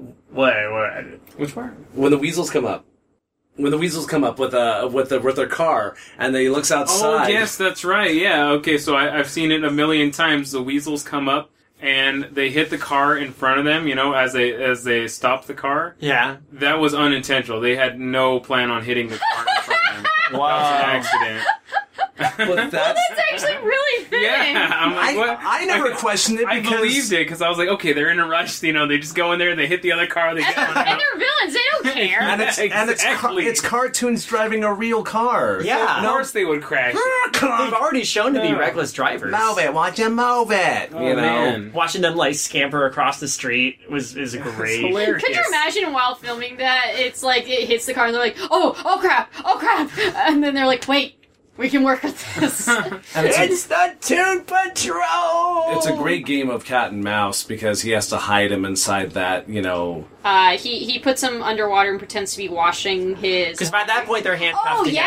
yeah, They're because- handcuffed together because Roger did a gag. Roger had to do a gag after he walked into the closet because Eddie wasn't going to help him. Again, I think Dolores later on, who says it perfectly, is he always this silly, or on days he's wanted for murder? Yeah. Because he keeps up his silly persona. Another important thing that gets established, the reason he's there is because he wanted to get Eddie's help because he knows Eddie has helped Toons before. Oh yeah, he's I went here and I did all this and somehow you find out that he goes to the Ink and Paint Club to find Jessica. She wasn't there. And so he wrote her a love letter on a nice blank piece of paper. With lipstick, no less.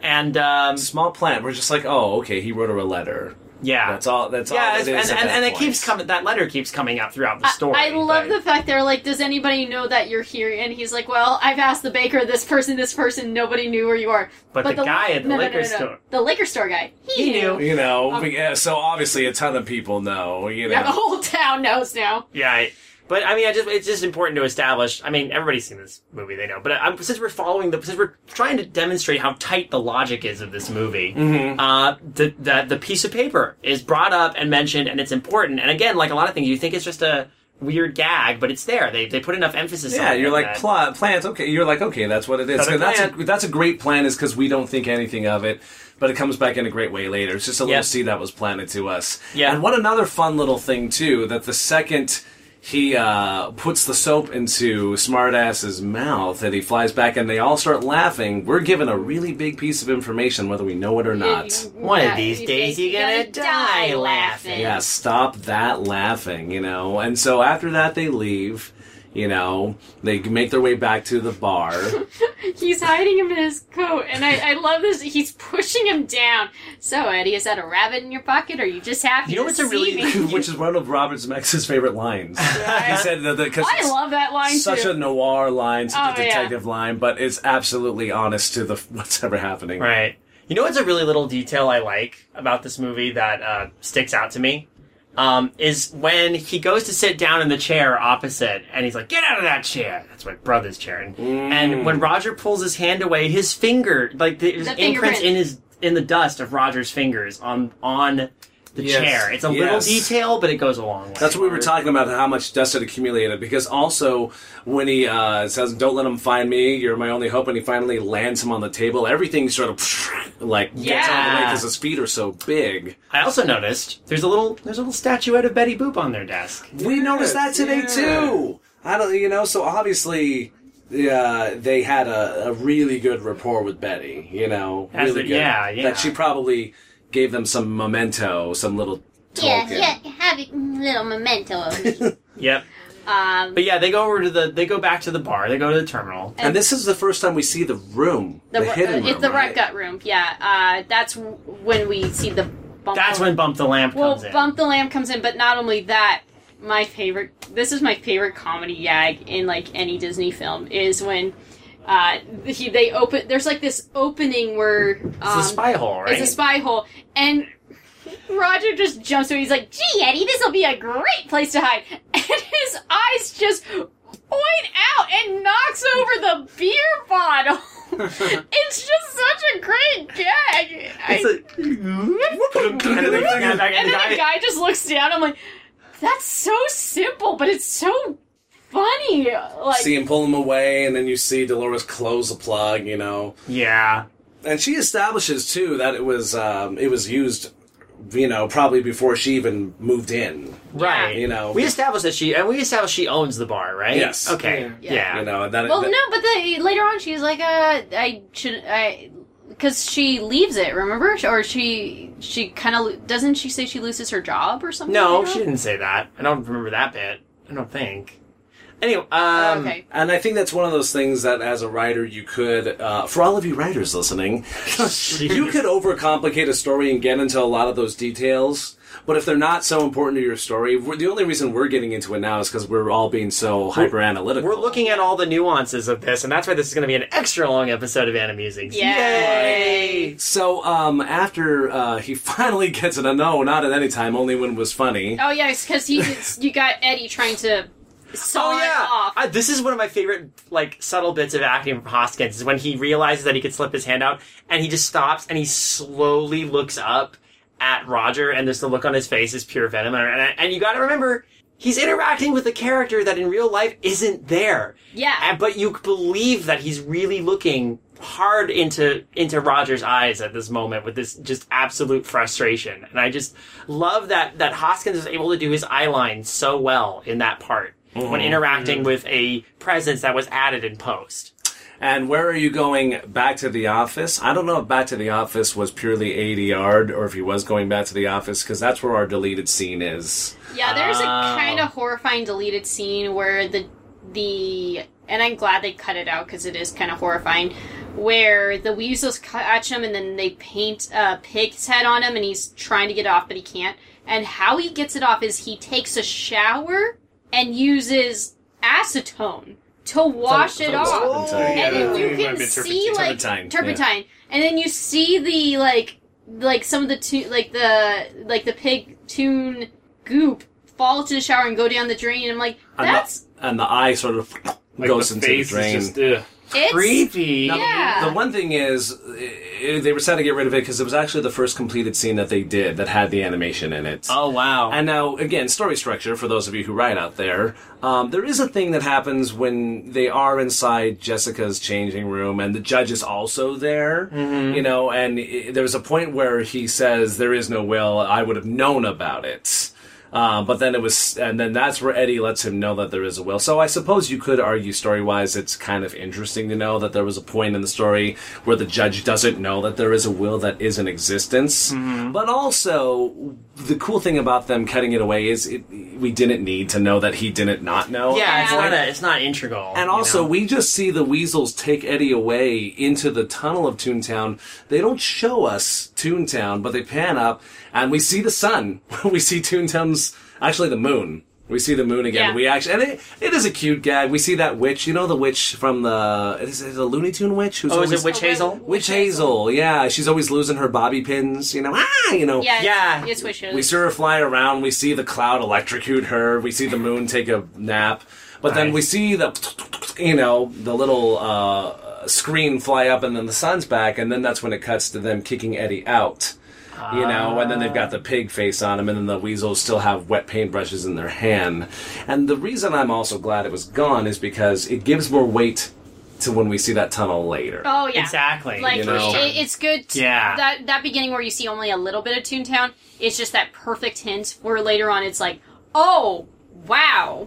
It's Toontown, man. So, hey, it works for a good cut back to the office, and then they sit down, and then they go, and we see Jessica Rabbit enter in, and Eddie's just got in the shower, and Jessica's trying to explain that she was hired to take those pictures, that, it's kind of, this is like she herself was a plant. Mm-hmm. Yeah.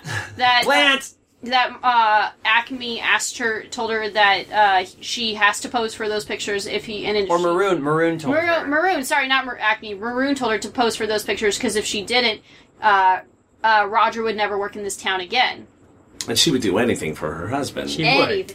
This is a part where I think is a kind of that hint to like the old noir films where like the dame comes in, she's like, name your price, the breathless moon, and kind of reference that a little bit.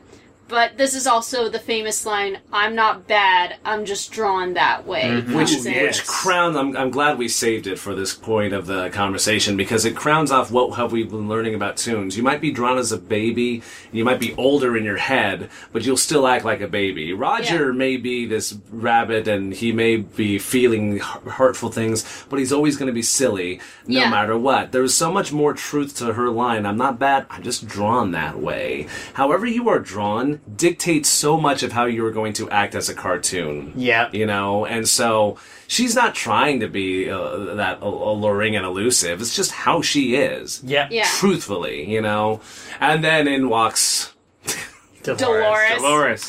Which she's changed, by the way. Yeah, which makes sense. Some time has passed. Well, yeah. Well, remember, he says, "Where are you going?" Back to the office. So, because he asked her to go check out the probate and see who has put in the highest bid for Toontown. And realistically, in the script, a day has passed, and she's had more time to do that. Right. But because we took that scene away, and we're thinking it happened pretty quickly. Again, it's not crucial. We didn't think anything of it, but it is kind of cool to know in the back of your head, oh, she's changed. This is supposed to be the next day. Yeah. Right. You know, and then she tells them when they run out to the street, you know, she stopped by. It's not maroon, it's clover leaf that's put in the highest bid. Oh wait, and then we go back to that sign that we saw going up in the beginning. We're like, first the red car, now Toontown. Now they want Toontown. He says, I don't get it. So okay, we have more pieces at play, but we still don't know what they are. Yeah, at this point, the maroon part hasn't been covered yet either.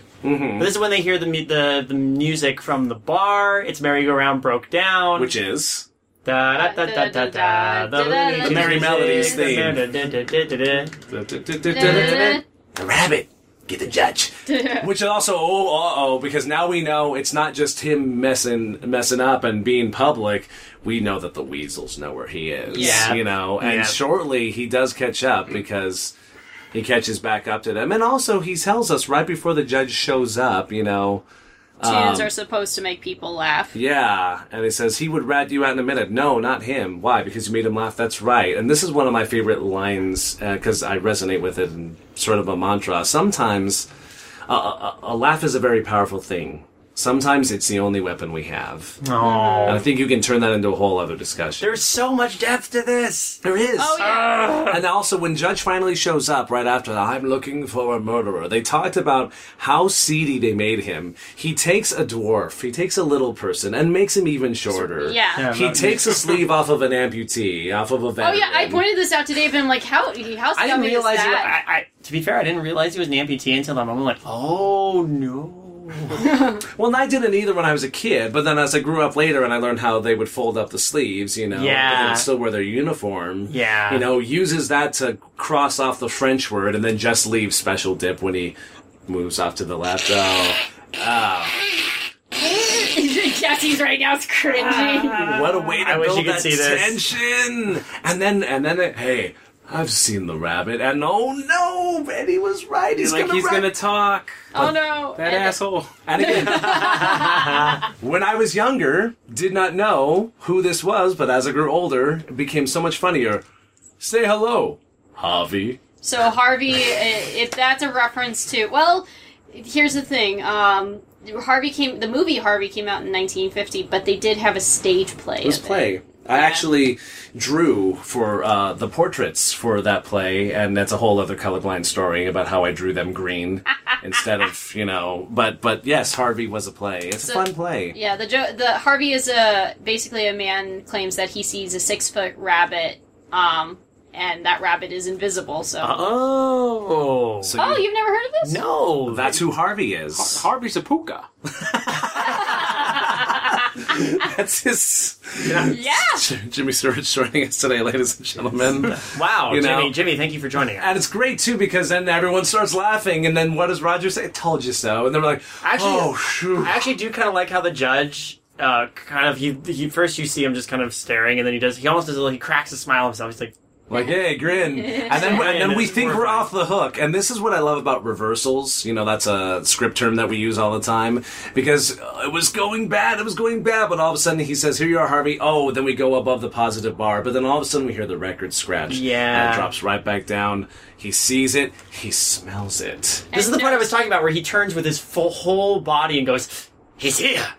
Tosses it. And then, second reminder of... You idiots! One of these days, don't you remember what happened last time? Yeah, that whole thing. You don't stop that laughing, you'll end up dead like your idiot hyena cousins. I do like and the next. This is actually a cool thing to give to about Tunes, like this small little aspect. It adds a little bit to the lore. So to lure him out, he does the shave and the haircut. the shave and the haircut, and that no Tune can resist a shave and a haircut. And More Toon lore getting established. I like this. I like that this is something Tunes cannot resist. And it's funny because he says that, and you're like, really? And Eddie's watching through those And peepholes. Eddie's like, what? You know, and it's funny. He says it the whole time, and he turns around. I don't know who's more tuning, or you or Doom. But then we see Roger. Oh no, it's true, and he pulls him out. And when he finally gets him out there and he's got him by the neck and he's going to dip him, he says, you know, hey, why don't we give him one more drink? And this is great because this is those plants. All of the plants are Wait, before we get Roger shows himself by bursting out of the wall. Two And then gets caught by the judge, and right then and there, it's like, bring in the dip. Let's kill him right here in the bar. And so, what we're looking at there is, he says, pour a drink, Dolores. What are you laughing at? This is funny, the whole thing. So then we say, Eddie tells Dolores, pour a drink, and she's like, oh, maybe you like some peanuts to go with it. Pour the drink, because this is the plant coming back. Yep. We didn't. Payoff. We know what's going to happen. We're like, okay. And it's wonderful because, again, talking about... Oh, and he knows something about Toons, because this is a great reference to the duck season, rabbit season. Yeah, we were talking about how you established earlier that Eddie is silly and he has a sense of humor. I do, I don't, you don't, I do, you don't, I do. Listen, if I say I do, that means I do. Gulp! Game knows how to work with tunes, knows how the game... He may not like it, not at this point anymore, but he knows how to work with tunes. Mm-hmm.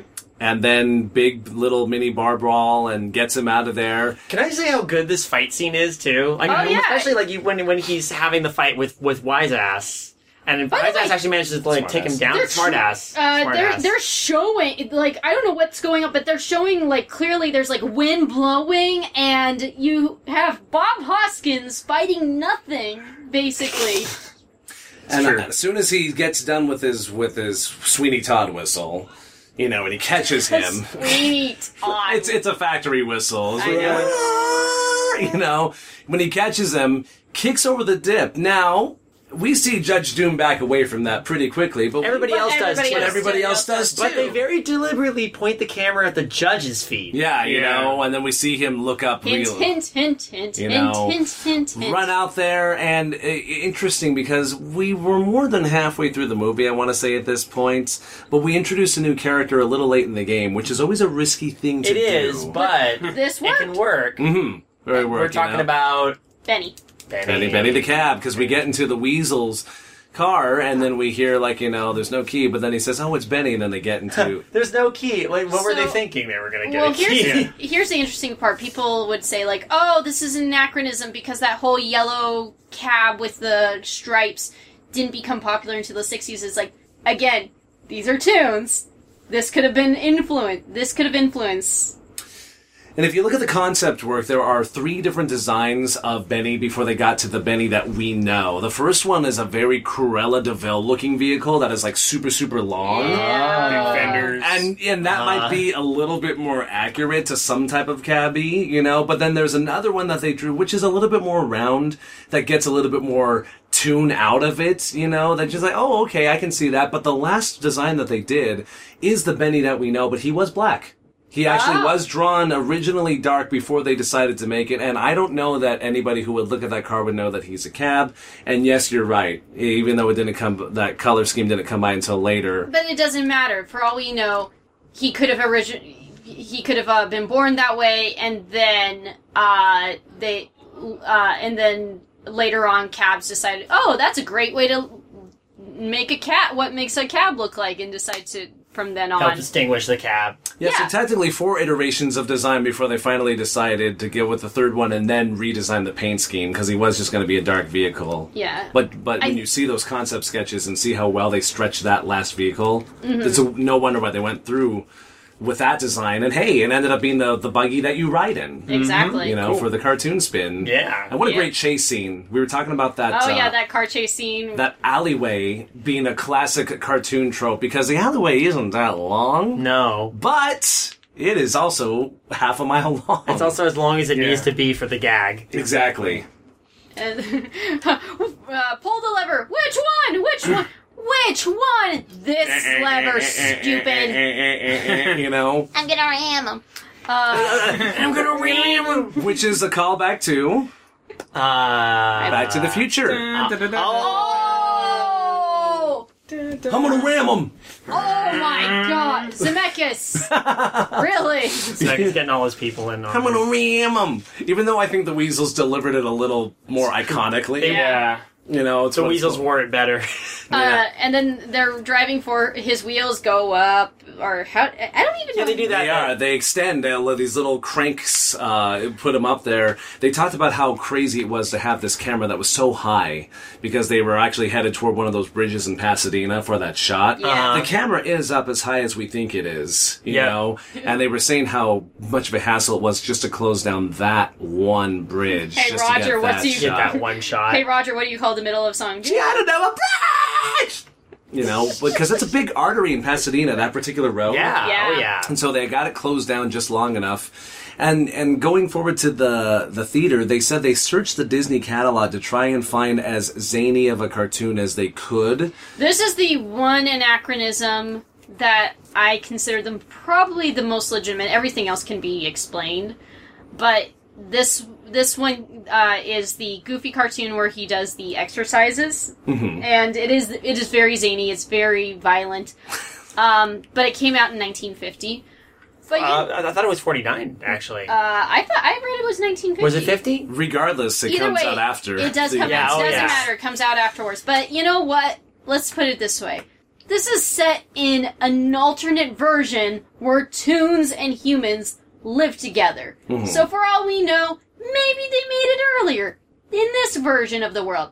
True. Whatever. Possible. Who Goofy's cares? Goofy's a working man. There's a ton of movies He that we know, probably needs to go. if we did our research on it, that have been filmed but not released until 2 years after they were filmed. True. It's kind of a thing, too, as well, not for a wide release or were pushed back for another movie that was also getting released. So the nice thing that we know is we're looking at all of the work that he's doing, and if we've already seen Roger do this incredible cartoon in the beginning of this film, and he's saying, what timing, what finesse, what a genius, you know. We know that he obviously has people that he still idolizes as a fellow performer. And Goofy of the Fab Five is probably the most zany of them all, gets into Yeah. the most physical comedy. Goofy's my favorite of the Fab He's Five, a lot of honestly. favorites. And because- that cartoon is one Because of of the favorites, too. how-to cartoons. Those are my One favorite. and two, stretch. Dun, dun, dun, dun. Yeah, I remember that one very vividly. You know, the Mr. Driving, Mr. Dad, you know, all of those cartoons. Mr. Walker has become Mr. Wheeler, a motorist. Going back to also Spielberg's ideas and things he requested, he told them, I don't care if you have to stop the entire movie,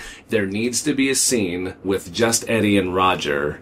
And that scene became the scene where they're sitting down and he's telling him about his brother. That's good. This is when it gets revealed.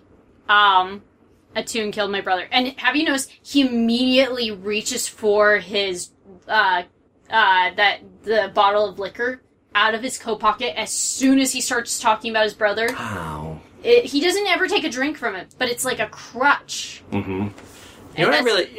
Roger's reaction here is so genuine. A tune? No. Yeah, he doesn't know, yeah. Because It breaks my heart. We've heard Dolores say it earlier, but this is the first time that Eddie admits it. And the Yeah. first time for the character, too. And then he gives us the teleplay. Yeah. He goes Nice. through every little bit, you know, how he broke his arm because he dropped a piano on him and his brother, you know, and he got by with a broken arm, but his brother lost his life, you Yeah. know. And then he tells us about this cartoon with bloodshot red eyes and a screechy high voice. It's important to note, though, the reason they were going after this tune was because he had robbed the first bank of Toontown and gotten away with a zillion simoleons.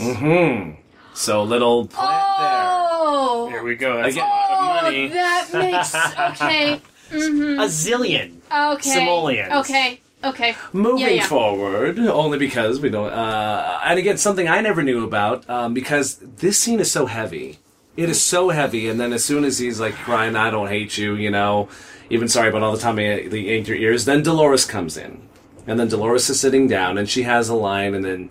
Well, it's important as Dolores is coming in. Oh, is it another cartoon? Oh, it's the news. I hate the news. She sits down with him, and then it's like, you know, sorry it took me a while to get here. I had to shake the weasels. Yeah, Now- there is this kind of sweet moment. It's like you've already known they're a romantic couple, but it kind of shows like, you know, it's like they still love each other, even through all this. Robert Zemeckis talked about how he thought that line was hilarious. All I had to do was shake the weasels.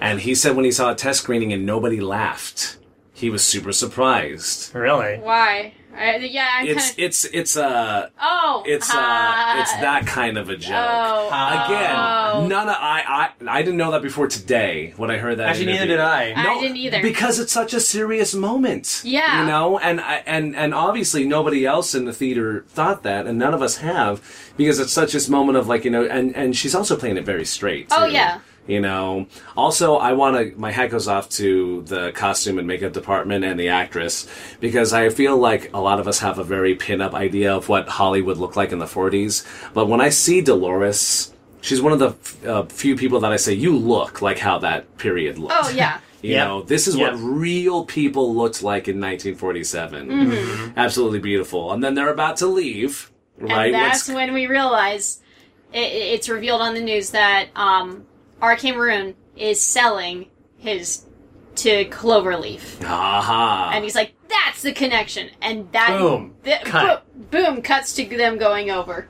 And also a technical thing, right when he gets out and says, me scared, we remember when Roger goes up against the wall and stretches himself out? Oh, yeah, it's because Bob Hoskins looked up a little too high for how tall Roger would be. Yeah.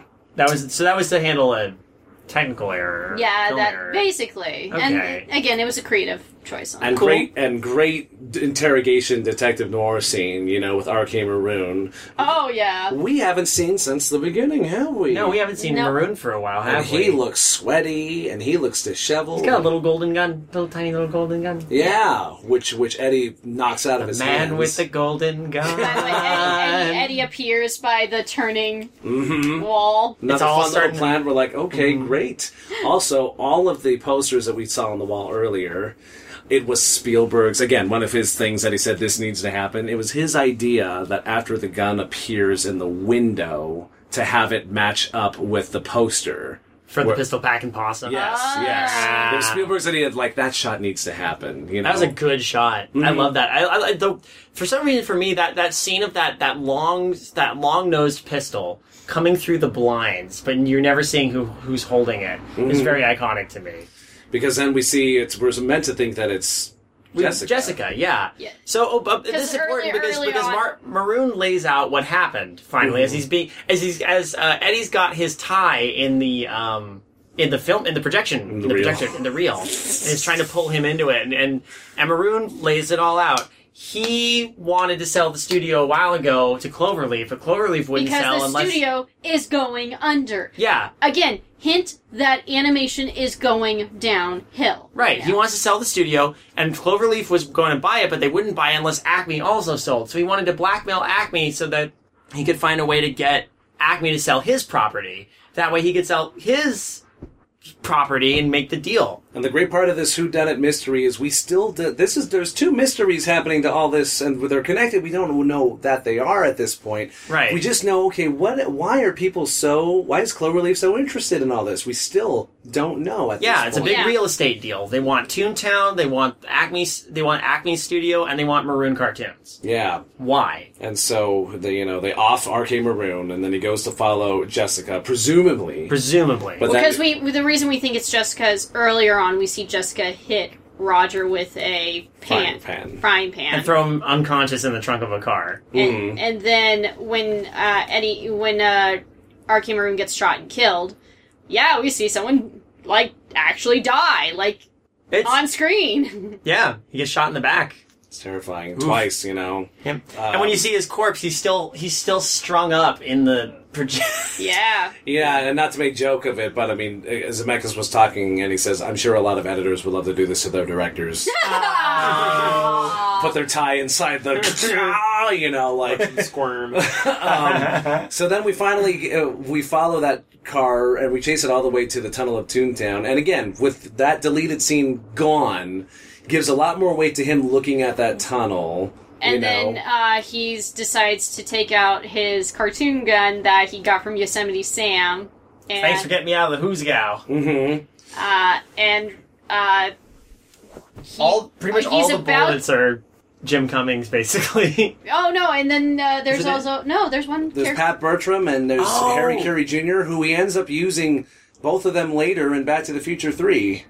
You're right. Yeah. Because our good friend Chris Nebergall if he's listening. Hi. Hi, Chris. Modeled his I was going to say Tenarius, Tiny Mayfield voice after Pat, you know. That makes sense. I ain't seen you from 9 on to 5 years. Of course, I can't do it as well as he does, you know. Yeah, it does sound like Pat Buttram. Actually, Pat Buttram did a lot of movies, Disney movies, or voiced a lot of Disney movies in the 70s. Was he also the sheriff? He was the sheriff of Rottingham, and sorry, I had to. In the cartoon Robin Hood, he was in in Fox and the Hound as Chief. He was also in the Aristocats. He was in He's in a ton of movies. A ton of movies. A ton of Disney movies. Like as a voice actor. during the 70s, they were like, "Come on by, Pat. We want you here." And so for those who also didn't see it, at the top of the tunnel, the Toontown Tunnel, Felix is there as a comedy tragedy mask. Yeah. Because they couldn't work out the deal to animate him, but they said we can still put him in there He somehow. makes a couple little. He makes two. He makes a cameo at Maroon Studios as well because there's a picture of him and R.K. Maroon on Maroon's desk. Mhm. Yeah. And also, I found out something. Both of us found out something today about the tunnel. Yes. It's as soon as he goes into well, first of all, I found out that they painted the interior black. Which really? Yeah, they painted the inside of the tunnel black. I hadn't noticed that before. I was like, oh, it's really dark in there. Isn't it? And then after they go in, and we see that first person view, you know, from him driving in the wheel, that's a model. That entire camera shot is a model. Whoa. Inside the tunnel? I always thought it was the inside of the tunnel. Yeah, It turns out it was a model. I thought it was the same thing too. Nope. That's impressive. Dang. Because we've been through that tunnel at Griffith Park. you Yeah. know, and we've also seen that tunnel used similarly in Back to the Future 2. Yes. But I kept looking at the curve and the straightaway, and I always thought to myself, is it a different tunnel that they use? Because I know it doesn't curve like that. And Before we get into Toontown, by the way, there is one point where he's about to take a drink, but then decides to pour the alcohol out of it and shoot the glass. we're laughing again because test screening when Robert Zemeckis was at a test screening and he got to that point, there was a lady in the audience I think she was sitting in front of him. And she audibly says, "Oh, thank God."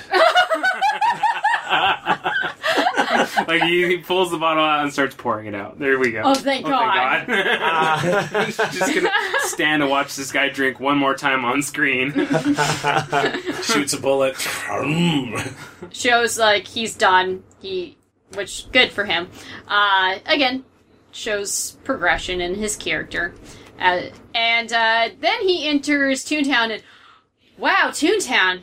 Smile, darn ya, smile. I'm sorry. Is it just me or is Toontown extremely overwhelming? Yes. That's the idea. Yes, and they talked about that, and and in fact, the producers were saying they love that Disney's Toontown obviously took a lot of nods from how they did their Toontown, but they're also glad that it's not quite everything that they made it out to be, because you would go insane if you spent more than a few minutes literally there. Everything was moving Okay. and bouncing and...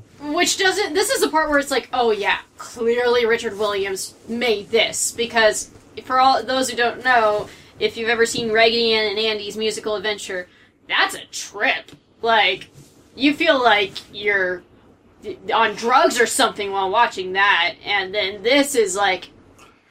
quite a trip as well. Yeah. Everything's got a face, you know, to it. And Once they get into the city itself, I feel a little more comfortable than out in the countryside, because when out in the countryside, everything is bouncing and moving and...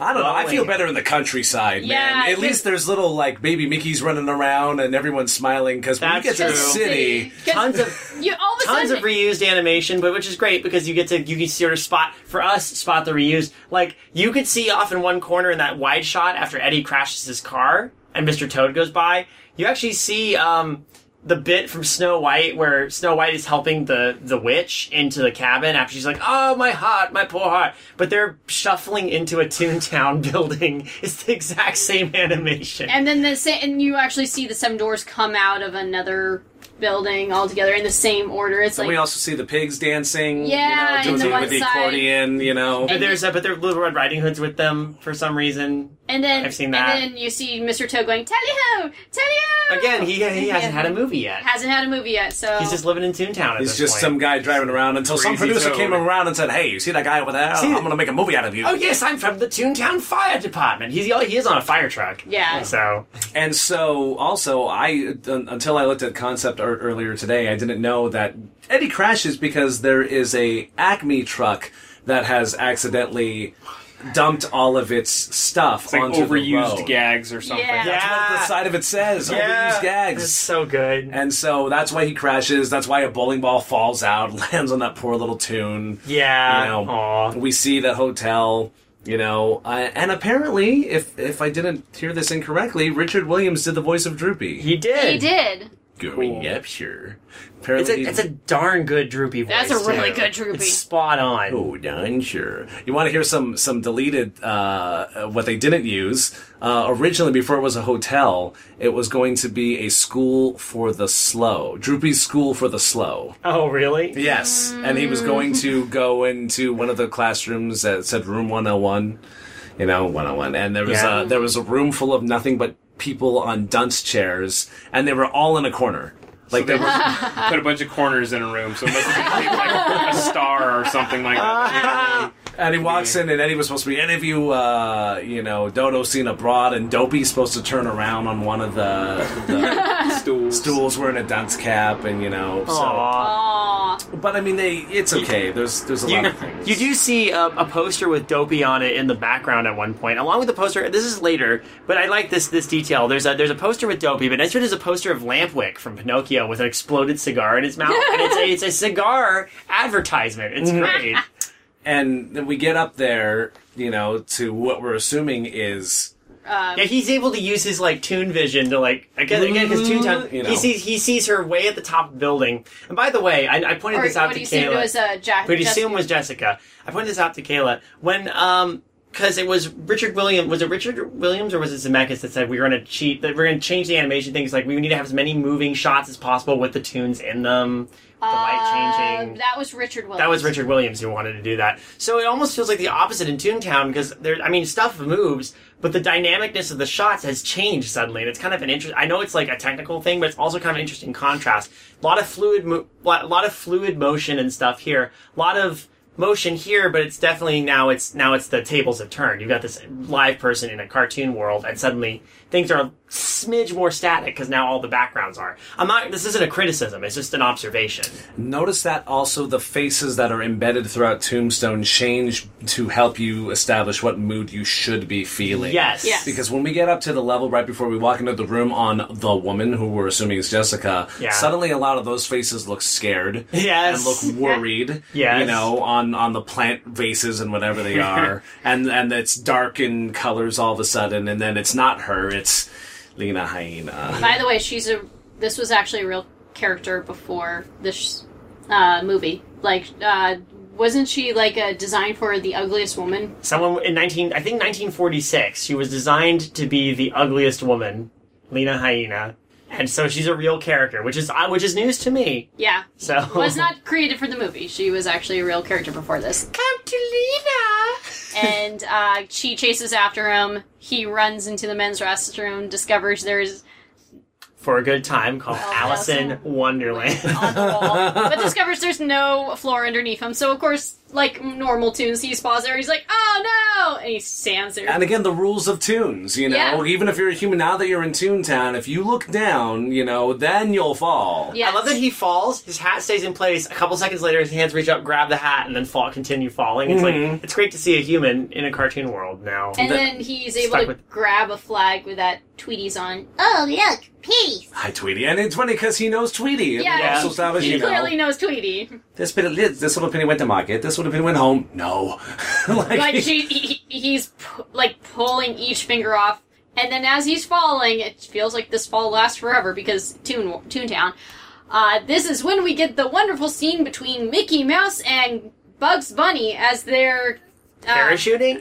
And skydiving, and also space jumping. How could I forget? Space jumping. Well, possibly I could forget we're establishing the rules of tunes and Toontowns. When Droopy hits the lever and we go up, Eddie squashes and pancakes to the By floor. the way, that's you a know? great effect. Yeah, because he's, and then as soon as he hits stop, then it puts him up to the roof, and then he's stuck there, like a Toon would be. Mm-hmm. So again, yes, we're assuming that this is a very, very tall building. That gives us enough space to do all of this. Mm-hmm. And the stipulation that Warner Brothers said, yes, you can use our people, but you have to make sure that Bugs has just as much screen time as Mickey.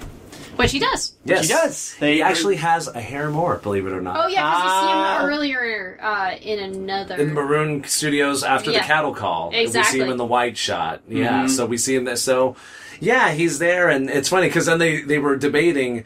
They said, would Mickey do that? Would Mickey give a spare to somebody and be nefarious? They said, no, but Bugs would. Yeah. You But know. Mickey's totally cool with it. You get Yeah. you get the feeling like these two just do this on the reg. And Yeah.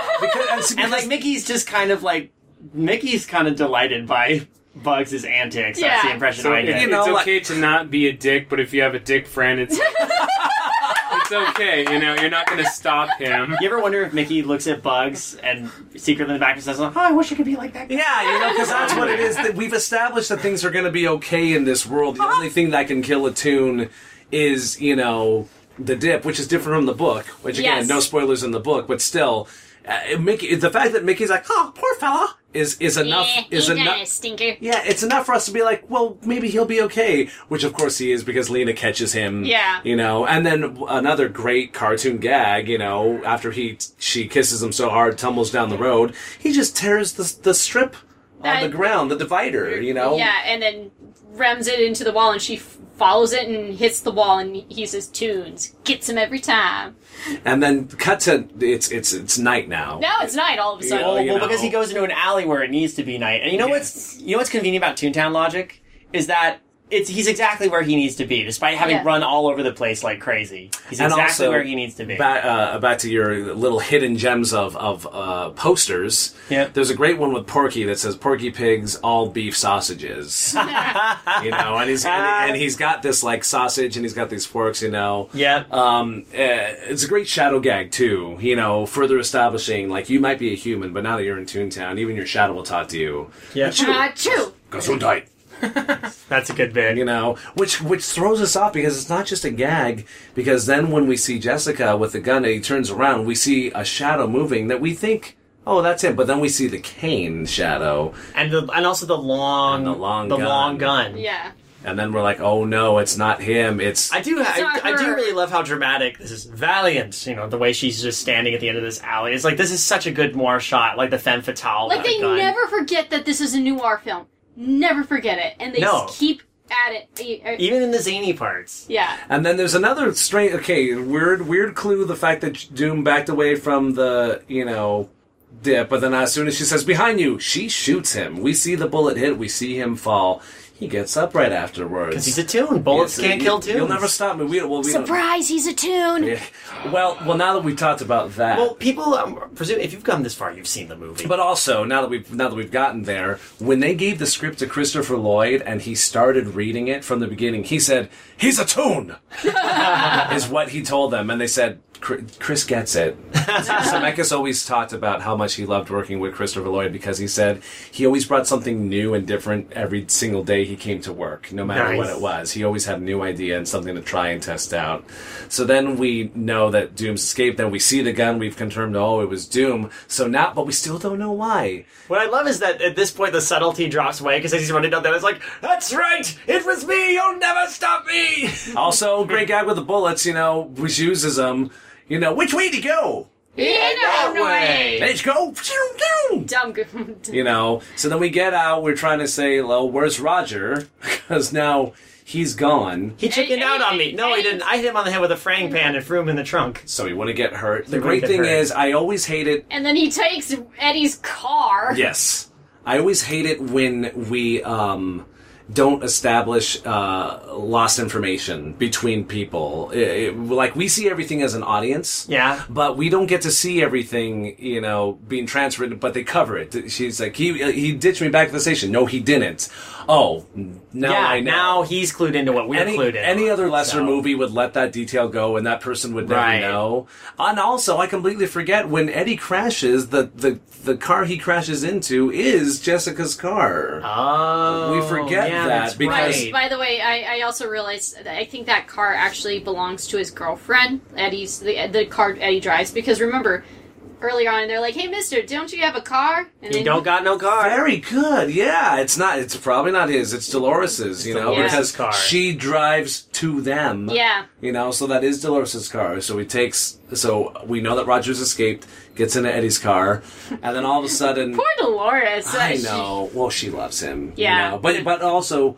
We know he tells her, you ought to find yourself a good man, but I already have a good one. man. Exactly. You know, it's regardless She really of loves anything. him. Please, You don't know. mind me. So, Right around the corner come the weasels after they're trying to figure out where to go next. And we found this out today, too. That's a model as well. The car? That car for that specific car? shot. my gosh. They build certain things just to get the right shots, Yeah. you know? Makes sense to It's me. a real car in the other shots, but for that particular one, it's, you know, this. So, they're like, oh no, gingerbread lane's that way. No, gingerbread lane's that way. Remember, he sticks out his thumb. Remember what Benny says, if you need me, just stick out your thumb. Yep. And immediately, Benny comes calling. They didn't even intend to get Benny. Benny, and he's just there. You know, did you It's call for awesome. cab or what? Haba, haba, allow me, mademoiselle.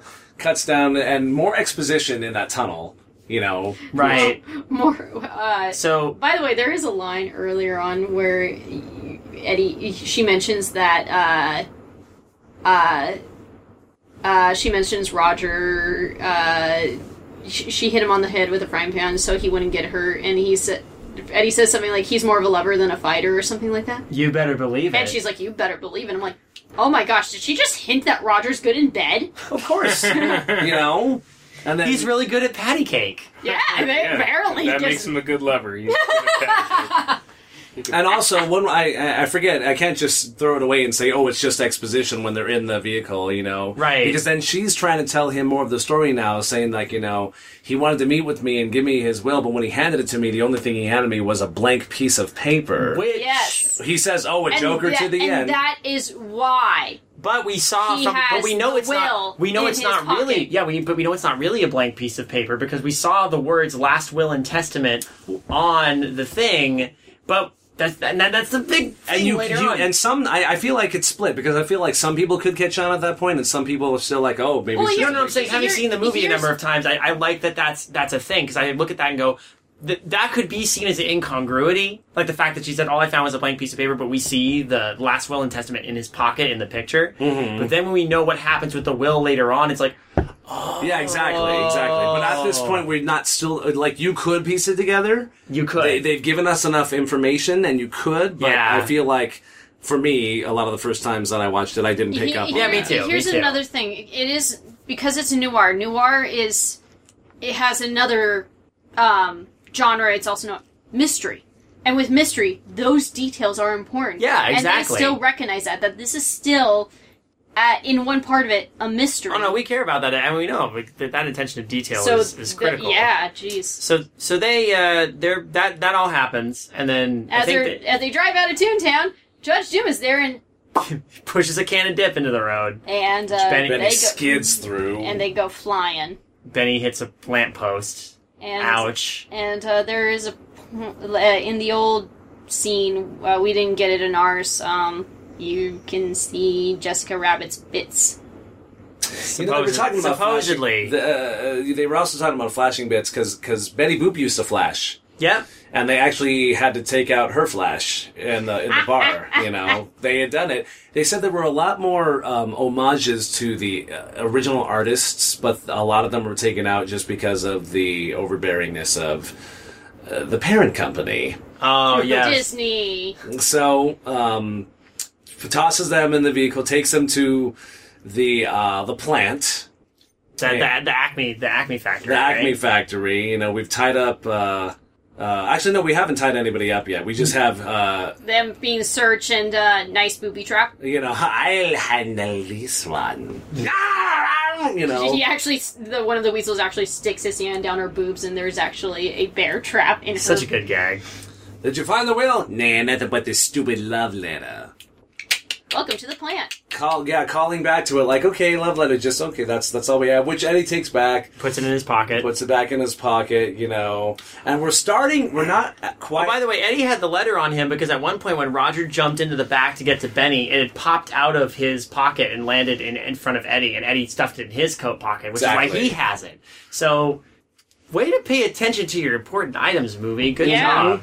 And before we get the big speech from Judge Doom to reveal a lot of the mystery, we cut back to Roger in the remnants of the vehicle. Yeah. And it's amazing to see what he's done with it. That's true. Not good behind the wheel. And then Benny hobbles his way into it, uses his own headlights, by the way, to drive. That's totally like... That's a great name. Cab driving a car. Car driving car. Car driving car. Car driving image. a car. And that's when we cut back to the Acme factory, and that's when we start to have all of those little bits and pieces finally... come together. Basically, he's made a huge machine that carries, like, gallons of dip that he plans to destroy Toontown with. Why is he destroying Toontown? Because he wants to build a freeway. A freeway? What the hell's a freeway? And explains... I think this is supposed to be the 110 that he's Yeah, basically, because it's going to run from here all the way to Pasadena. Yeah. Yes, and the thing about it, too, as well, is he... we also hear... It can almost be lost, a throwaway line. He says, what about... what do you have anything to do with Cloverleaf? He says, you're looking at the... Sole stockholder. Yes, exactly. So you're, oh, no wonder. So you're the one who's... So we get the establishment that Doom's been working on this for a while. Like, he bought Toontown, essentially bought his way into Toontown so he could be the judge, so he could manipulate Now, things. here's the thing that Dave and I kind of picked up on. First off, we've already established Judge Doom is a Toon. Why would he do this to Toontown? Why would he destroy his home? Here's another thing we've discovered. The Toons are not doing well. First of all, they are treated like second-class citizens. They are not getting as much work anymore. All of the animation studios are going down. And I think he's thinking to himself, it's better to be on top and live as a human than it is to be a Toon right now. Mm-hmm. Basically, yeah, the impression I got, and I was thinking it was like, this is the subtext, this is clearly theory, but maybe Doom was the kind of Toon who's like, I can see which way the wind is blowing.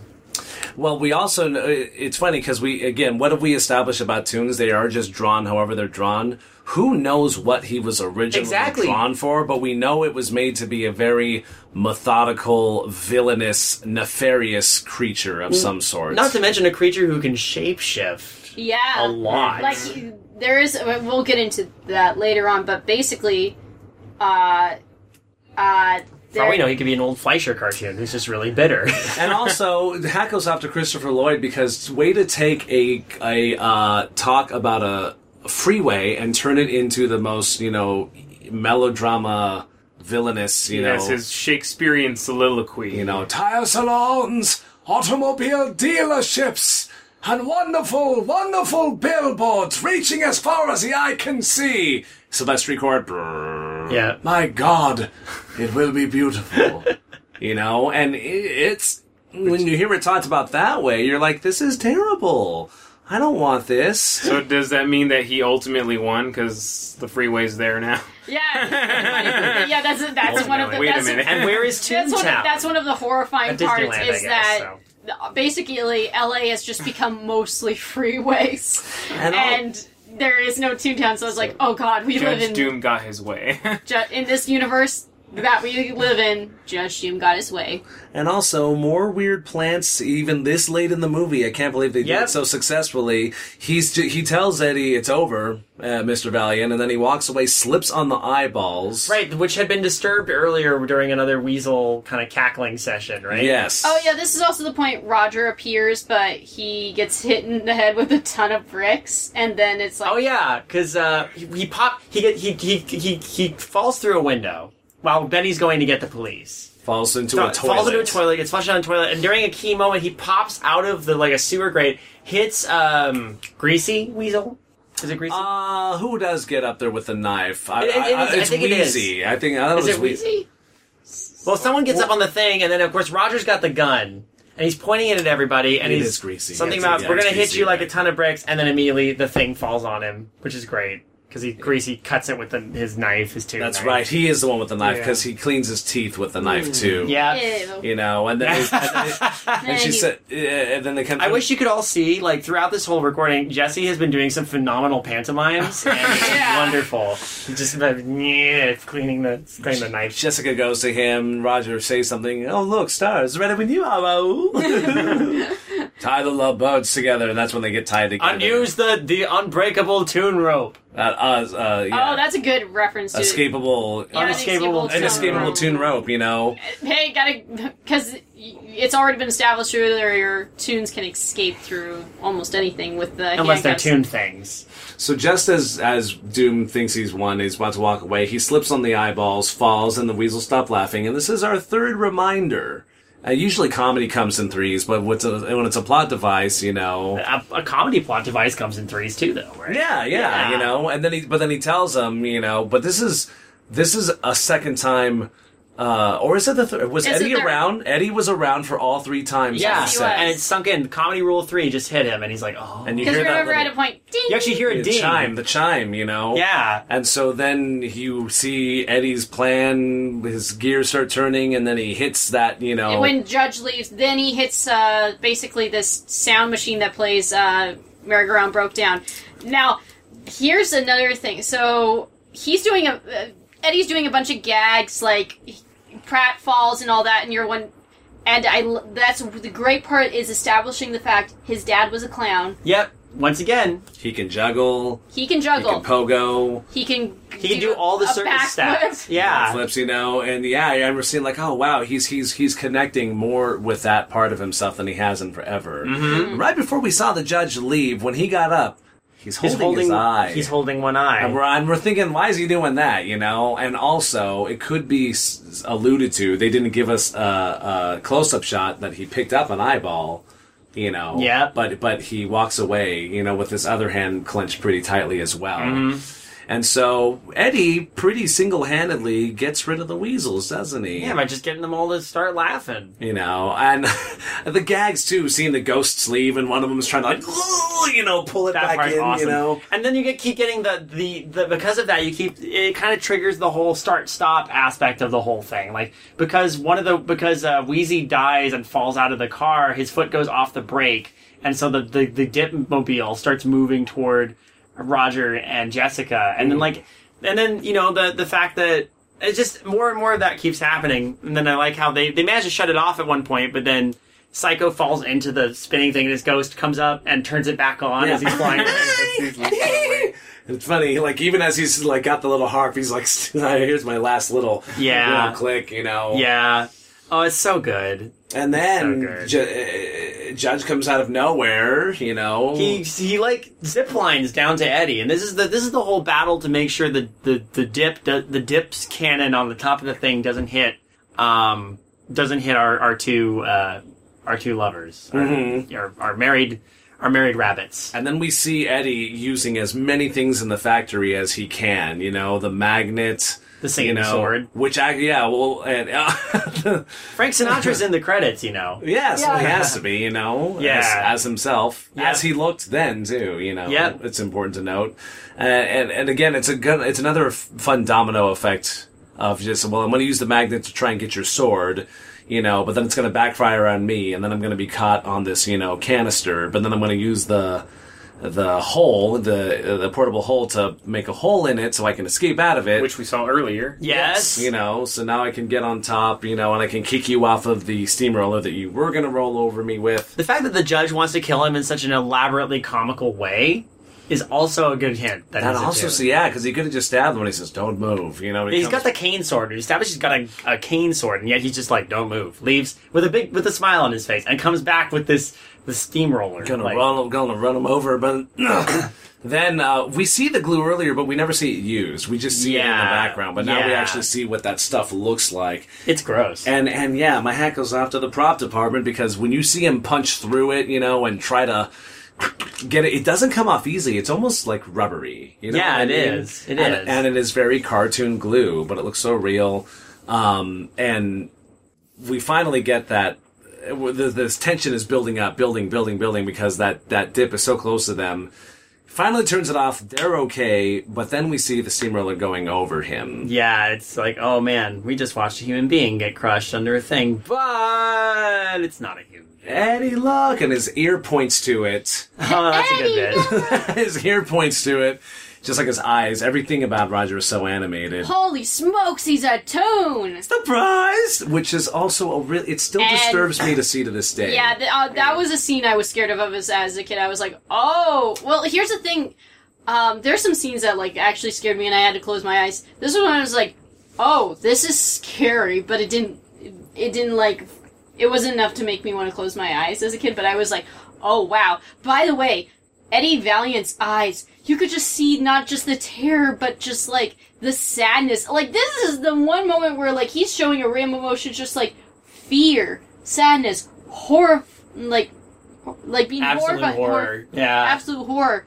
Bob Hoskins is able to show that perfect emotion of seeing the murderer of his brother. Yeah, and it manifests in such a scary way because he goes to that air machine and it starts, plugging himself back up. So he's been flattened and now he's a, like, pancake. By the way, that flattened Judge Doom is somewhere in Robert Zemeckis' office. Mm-hmm. The stop motion puppet. Yeah. And then we see when he starts blowing up like a cartoon would, the hat flies off, which kind of reveals the head. His normal eyes pop out, and it turns out he has cartoon eyes, these red Vernon cartoon eyes, and the scary thing about it is we heard Eddie describe those eyes, Yeah. And then when we hear like the untainted voice, when I killed your brother, and it gets so screechy, and he talks about the screechy voice and like a good horror film where you don't actually see the villain because we're only seeing what he's a little bit underneath. Yeah, we never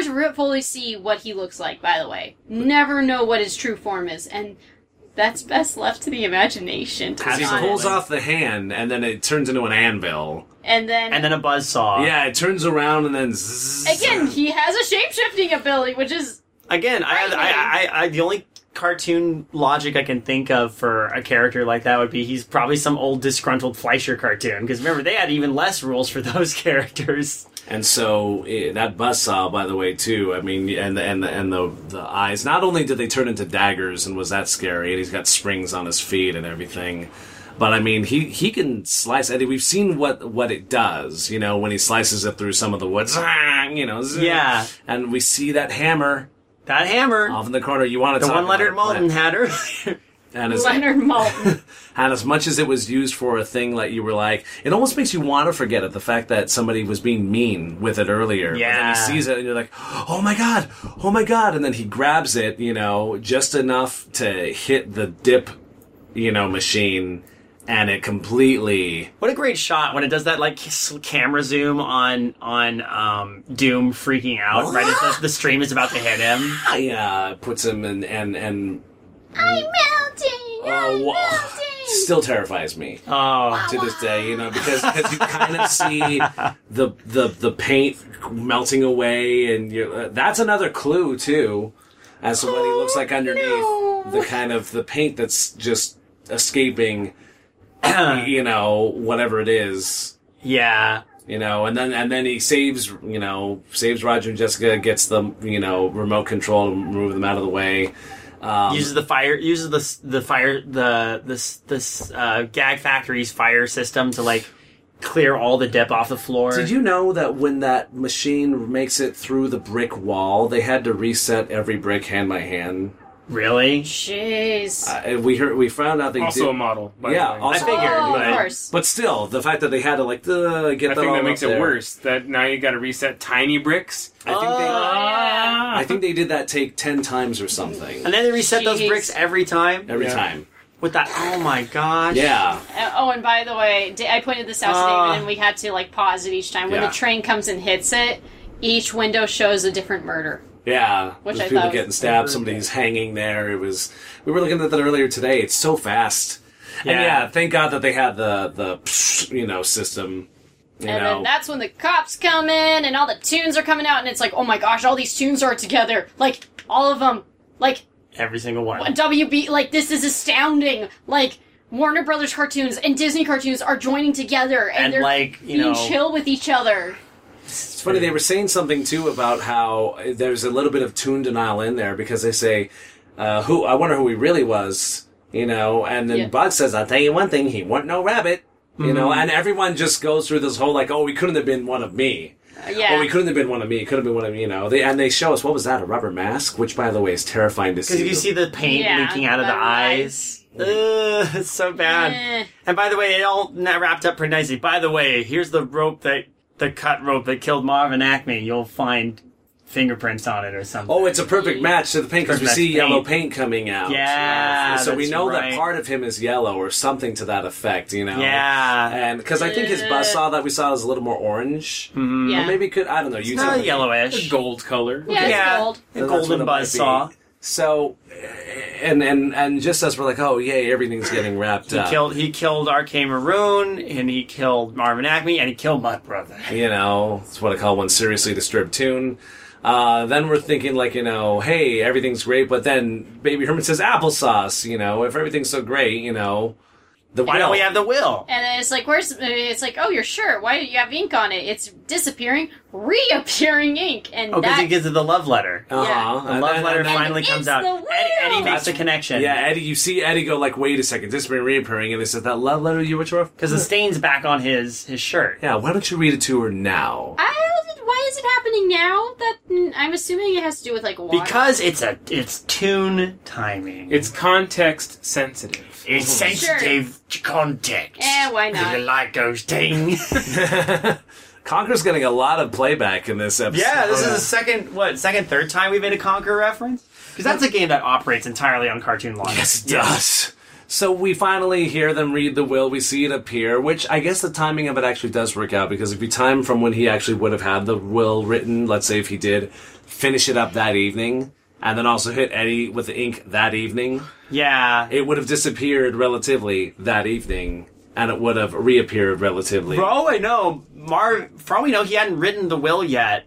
And he was he hadn't had the will written down yet, but instead he was testing the ink on Eddie to make sure it would work like that. Well, we knew it had to because it was the same night, because that's the night he took the pictures, and that's the night that it was in his pocket. Yeah. So it's already been tested. I think he did it beforehand. Okay, yeah. Oh, and he knows that product works. Yeah, no, I know. It's just trying to think. Because he's probably also thinking, oh, it's going to be really funny when it appears later. Oh, he's going to be so mad. Big crescendo. It says, hey, is everything fine?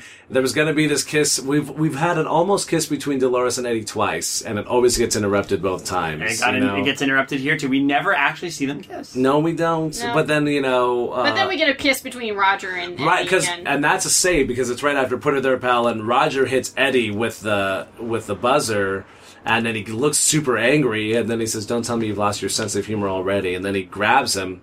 Does this answer your question? And then he kisses him. You're like, oh, yeah, It's good. And smile, darn you, smile. What a fun way to end. And going back to Michael Eisner, he was the one who said, are we ending this movie with Porky Pig? How dare you? How dare you? And so they added... Is that why they put Tinkerbell in there? That's why they had Tink come in and hit some pixie dust on him, so that's why. But to me, that's a nice little compromise. Porky does the bulk of the ending, and Tink does her, boop, curtain call. And that's how it ends. And we've been going for almost 3 hours. Wow, that's longer than the film. Sorry. But you know what? A lot to say. I do have to say, that just goes to say something about the film. The fact that you can take any little section of this and you can't just nutshell it. There's so many layers, and I'm sure there's things that we didn't even talk about in the film. Yeah. There's so much you can talk about with this film. By the way... we just like to talk about it. Maybe we'll have mentioned some stuff you haven't noticed before. Maybe we have. Maybe you didn't listen to the whole thing. In which case, I don't know who I'm talking to at this point, because if you did listen to the whole thing, hey, thank you. So... Viewers like you. I should say this shocks me, but Jeffrey Katzenberger argued that this hybrid of live-action animation would save Disney's animation department. He was right. Mm-hmm. Considering how what we've said before about Katzenberg, this is surprising, but yeah. But the box office. To be fair, you want to know the box office? Yep, 329 million. Actually, it's last I checked, it was a little under 350 million worldwide. Wow. I think that was like its original. I think it's accumulated since then, or Yeah. I don't know. But Absolutely. yeah, it's quite. They made a lot. Like audiences love this. Like Roger Ebert was like, "No, you guys got to see this. This is like amazing." People were astounded. This did legitimately save the animation department, like for Disney. And at the time, it was the most expensive undertaking that anybody had ever done. And it paid off. And then along Big with time. it won three Academy Awards. Let me get the correct. And while you're getting those up, a lot of the production crew for the animators, those people went on to do a lot more animation in Hollywood, especially for Disney. That's the crew that was built for Roger Rabbit, ended up saving them a lot more. It was a superb animation film. It was a great detective noir film, and last but certainly not least, it was also a great special effects film. Just as far as action sequences and everything goes, It's the three in one. Yeah, you typically don't get that. Yeah. So it technically, storyline wise, just like it's an absolutely beautiful film, and I love it. It won Academy Awards for Best Sound Effects Editing, Best Visual Effects, and Best Film Editing. Also, Richard Williams received a Special Achievement Academy Award for animation direction and creation of the cartoon characters. He deserves it. Absolutely. He deserves like, it. This... Oh, yeah. Those are applauds. This rekindled the golden age of American animation. This went on to create Toontown at Disneyland. This did help save Disney animation, like, without a doubt. I know a lot of people think, well, it's clearly Little Mermaid. Little Mermaid was the start of the... Well, that was them being able to do something on their own without the help of, say, Amblin or... Yeah, Amblin did help, I'm not gonna lie. But yeah, this did help launch Disney into the Renaissance. So this is the stepping stone on which they will continue to step up from. Absolutely. Yeah. Whew. Well. Thank you guys so much for joining us on this. Thank you for having us. Also, that was uncanny. I'm not we do that a lot. I know. I'm not a pin collector at all by any means, but the only two pins I own are Roger Rabbit pins. There you go. All right, time to plug yourselves, guys. Excuse me? I was gonna say, I know jiu-jitsu. Where can we find you is the question. On your... Or what would you like people to know? So I work with my brother a lot, not because it's a thing we grew up doing, it's actually because we didn't get to work with each other, so... So you're playing catch-up, kind of? Yeah, it happened in college. We did a play, and then we decided we wanted to work more together, and plus my brother has all the good ideas. I just piggyback off of him. So if you guys are familiar with Dr. Hack and Igor, you can find them at Dr. Hack and Igor on Instagram or Dr. Hack and Igor on Facebook. The reason we don't have a YouTube for it is because our live shows, we don't want to record because otherwise you won't come and see them live. Also, YouTube is terrible. Well, that's a whole other episode, right? So, if you also like Ornelas Dynasty Productions, that's also us. Yes. So the Facebook for that is Ornelas Dynasty. There will eventually be a website that has us all under there. Otherwise, I'm Thresh618 on most of your Twitter, Instagrams, Nintendo Network, Xbox Live, and Jesse is Jess Meister? What's your Instagram is? If you're looking for Twitter and Instagram, it's at Jesse_Ornelas, Ornelas. And that's where you can find me, although I don't post too much stuff. But if you're looking for me, that's where I am. See, you're cool. You actually have to use your name. Yeah. Yeah. I will say, if you want to hear an example of the work they've done on podcasts we've done, these two did a phenomenal job in one of our two-parters from the last Midnight Marinera season, when we did Shadow of Crimes Act 1 and 2. Not only did they reprise technically, their roles of Dr. Hack and Igor in a little bit of an improv section at the beginning and at the bookends of each of those episodes, But they also played characters throughout those 2 episodes, and that was a lot of fun to do. And if all goes well, there will be more of those adventures, at least specifically the Dr. Holiday one. I sincerely hope that we... what's nice about your productions is now we're sort of losing track of all the voices we've done for you. Oh, good. Because there was the one that you did with Mr. Stoltz and Rachel. Yeah, That's right. And I forgot. I'm like, I was a voice on the street. Yeah, you were man on the street in that one. Yeah. And then, of course, like Jesse was the main protagonist in the Seer of Possibilities. Yeah, see, right. so there's all sorts of things, and so thank you for lending your minds and brilliance stuff, because I know that if I ever have holes in what I'm thinking of, I know that you two are always going to be there with all the right information. Well, we try. Thank you. you for bringing your energy and your personality and your just superb ideas to the shows that we do, including this one. This has been a lot of fun. Even if it has been a bit of a marathon. And most importantly, thank you to Bob Zemeckis for directing such a wonderful little piece. Thank you, Bobby. All the crew, all the actors. Can we call you Bobby? And Charles Fleischer, also even Bob Gale, who was brought in to do a little bit of help with editing. Telling him The what, boss. Yes.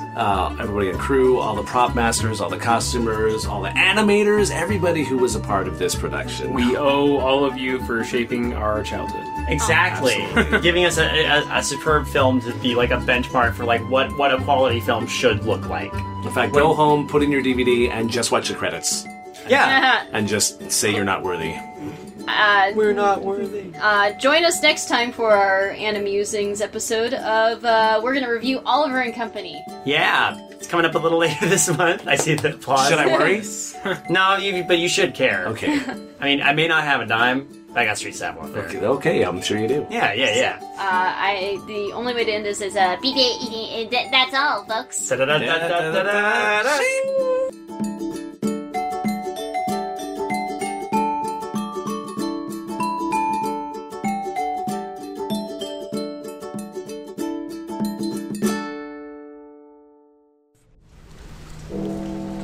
Feeling peckish this midnight? Sate your appetite for terror and reserve your ears for a feast of the sound.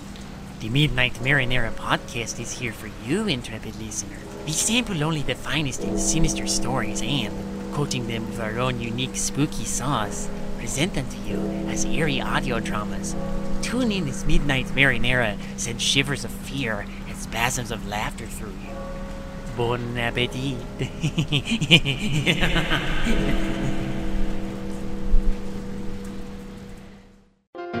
This podcast is a part of the Benview Network.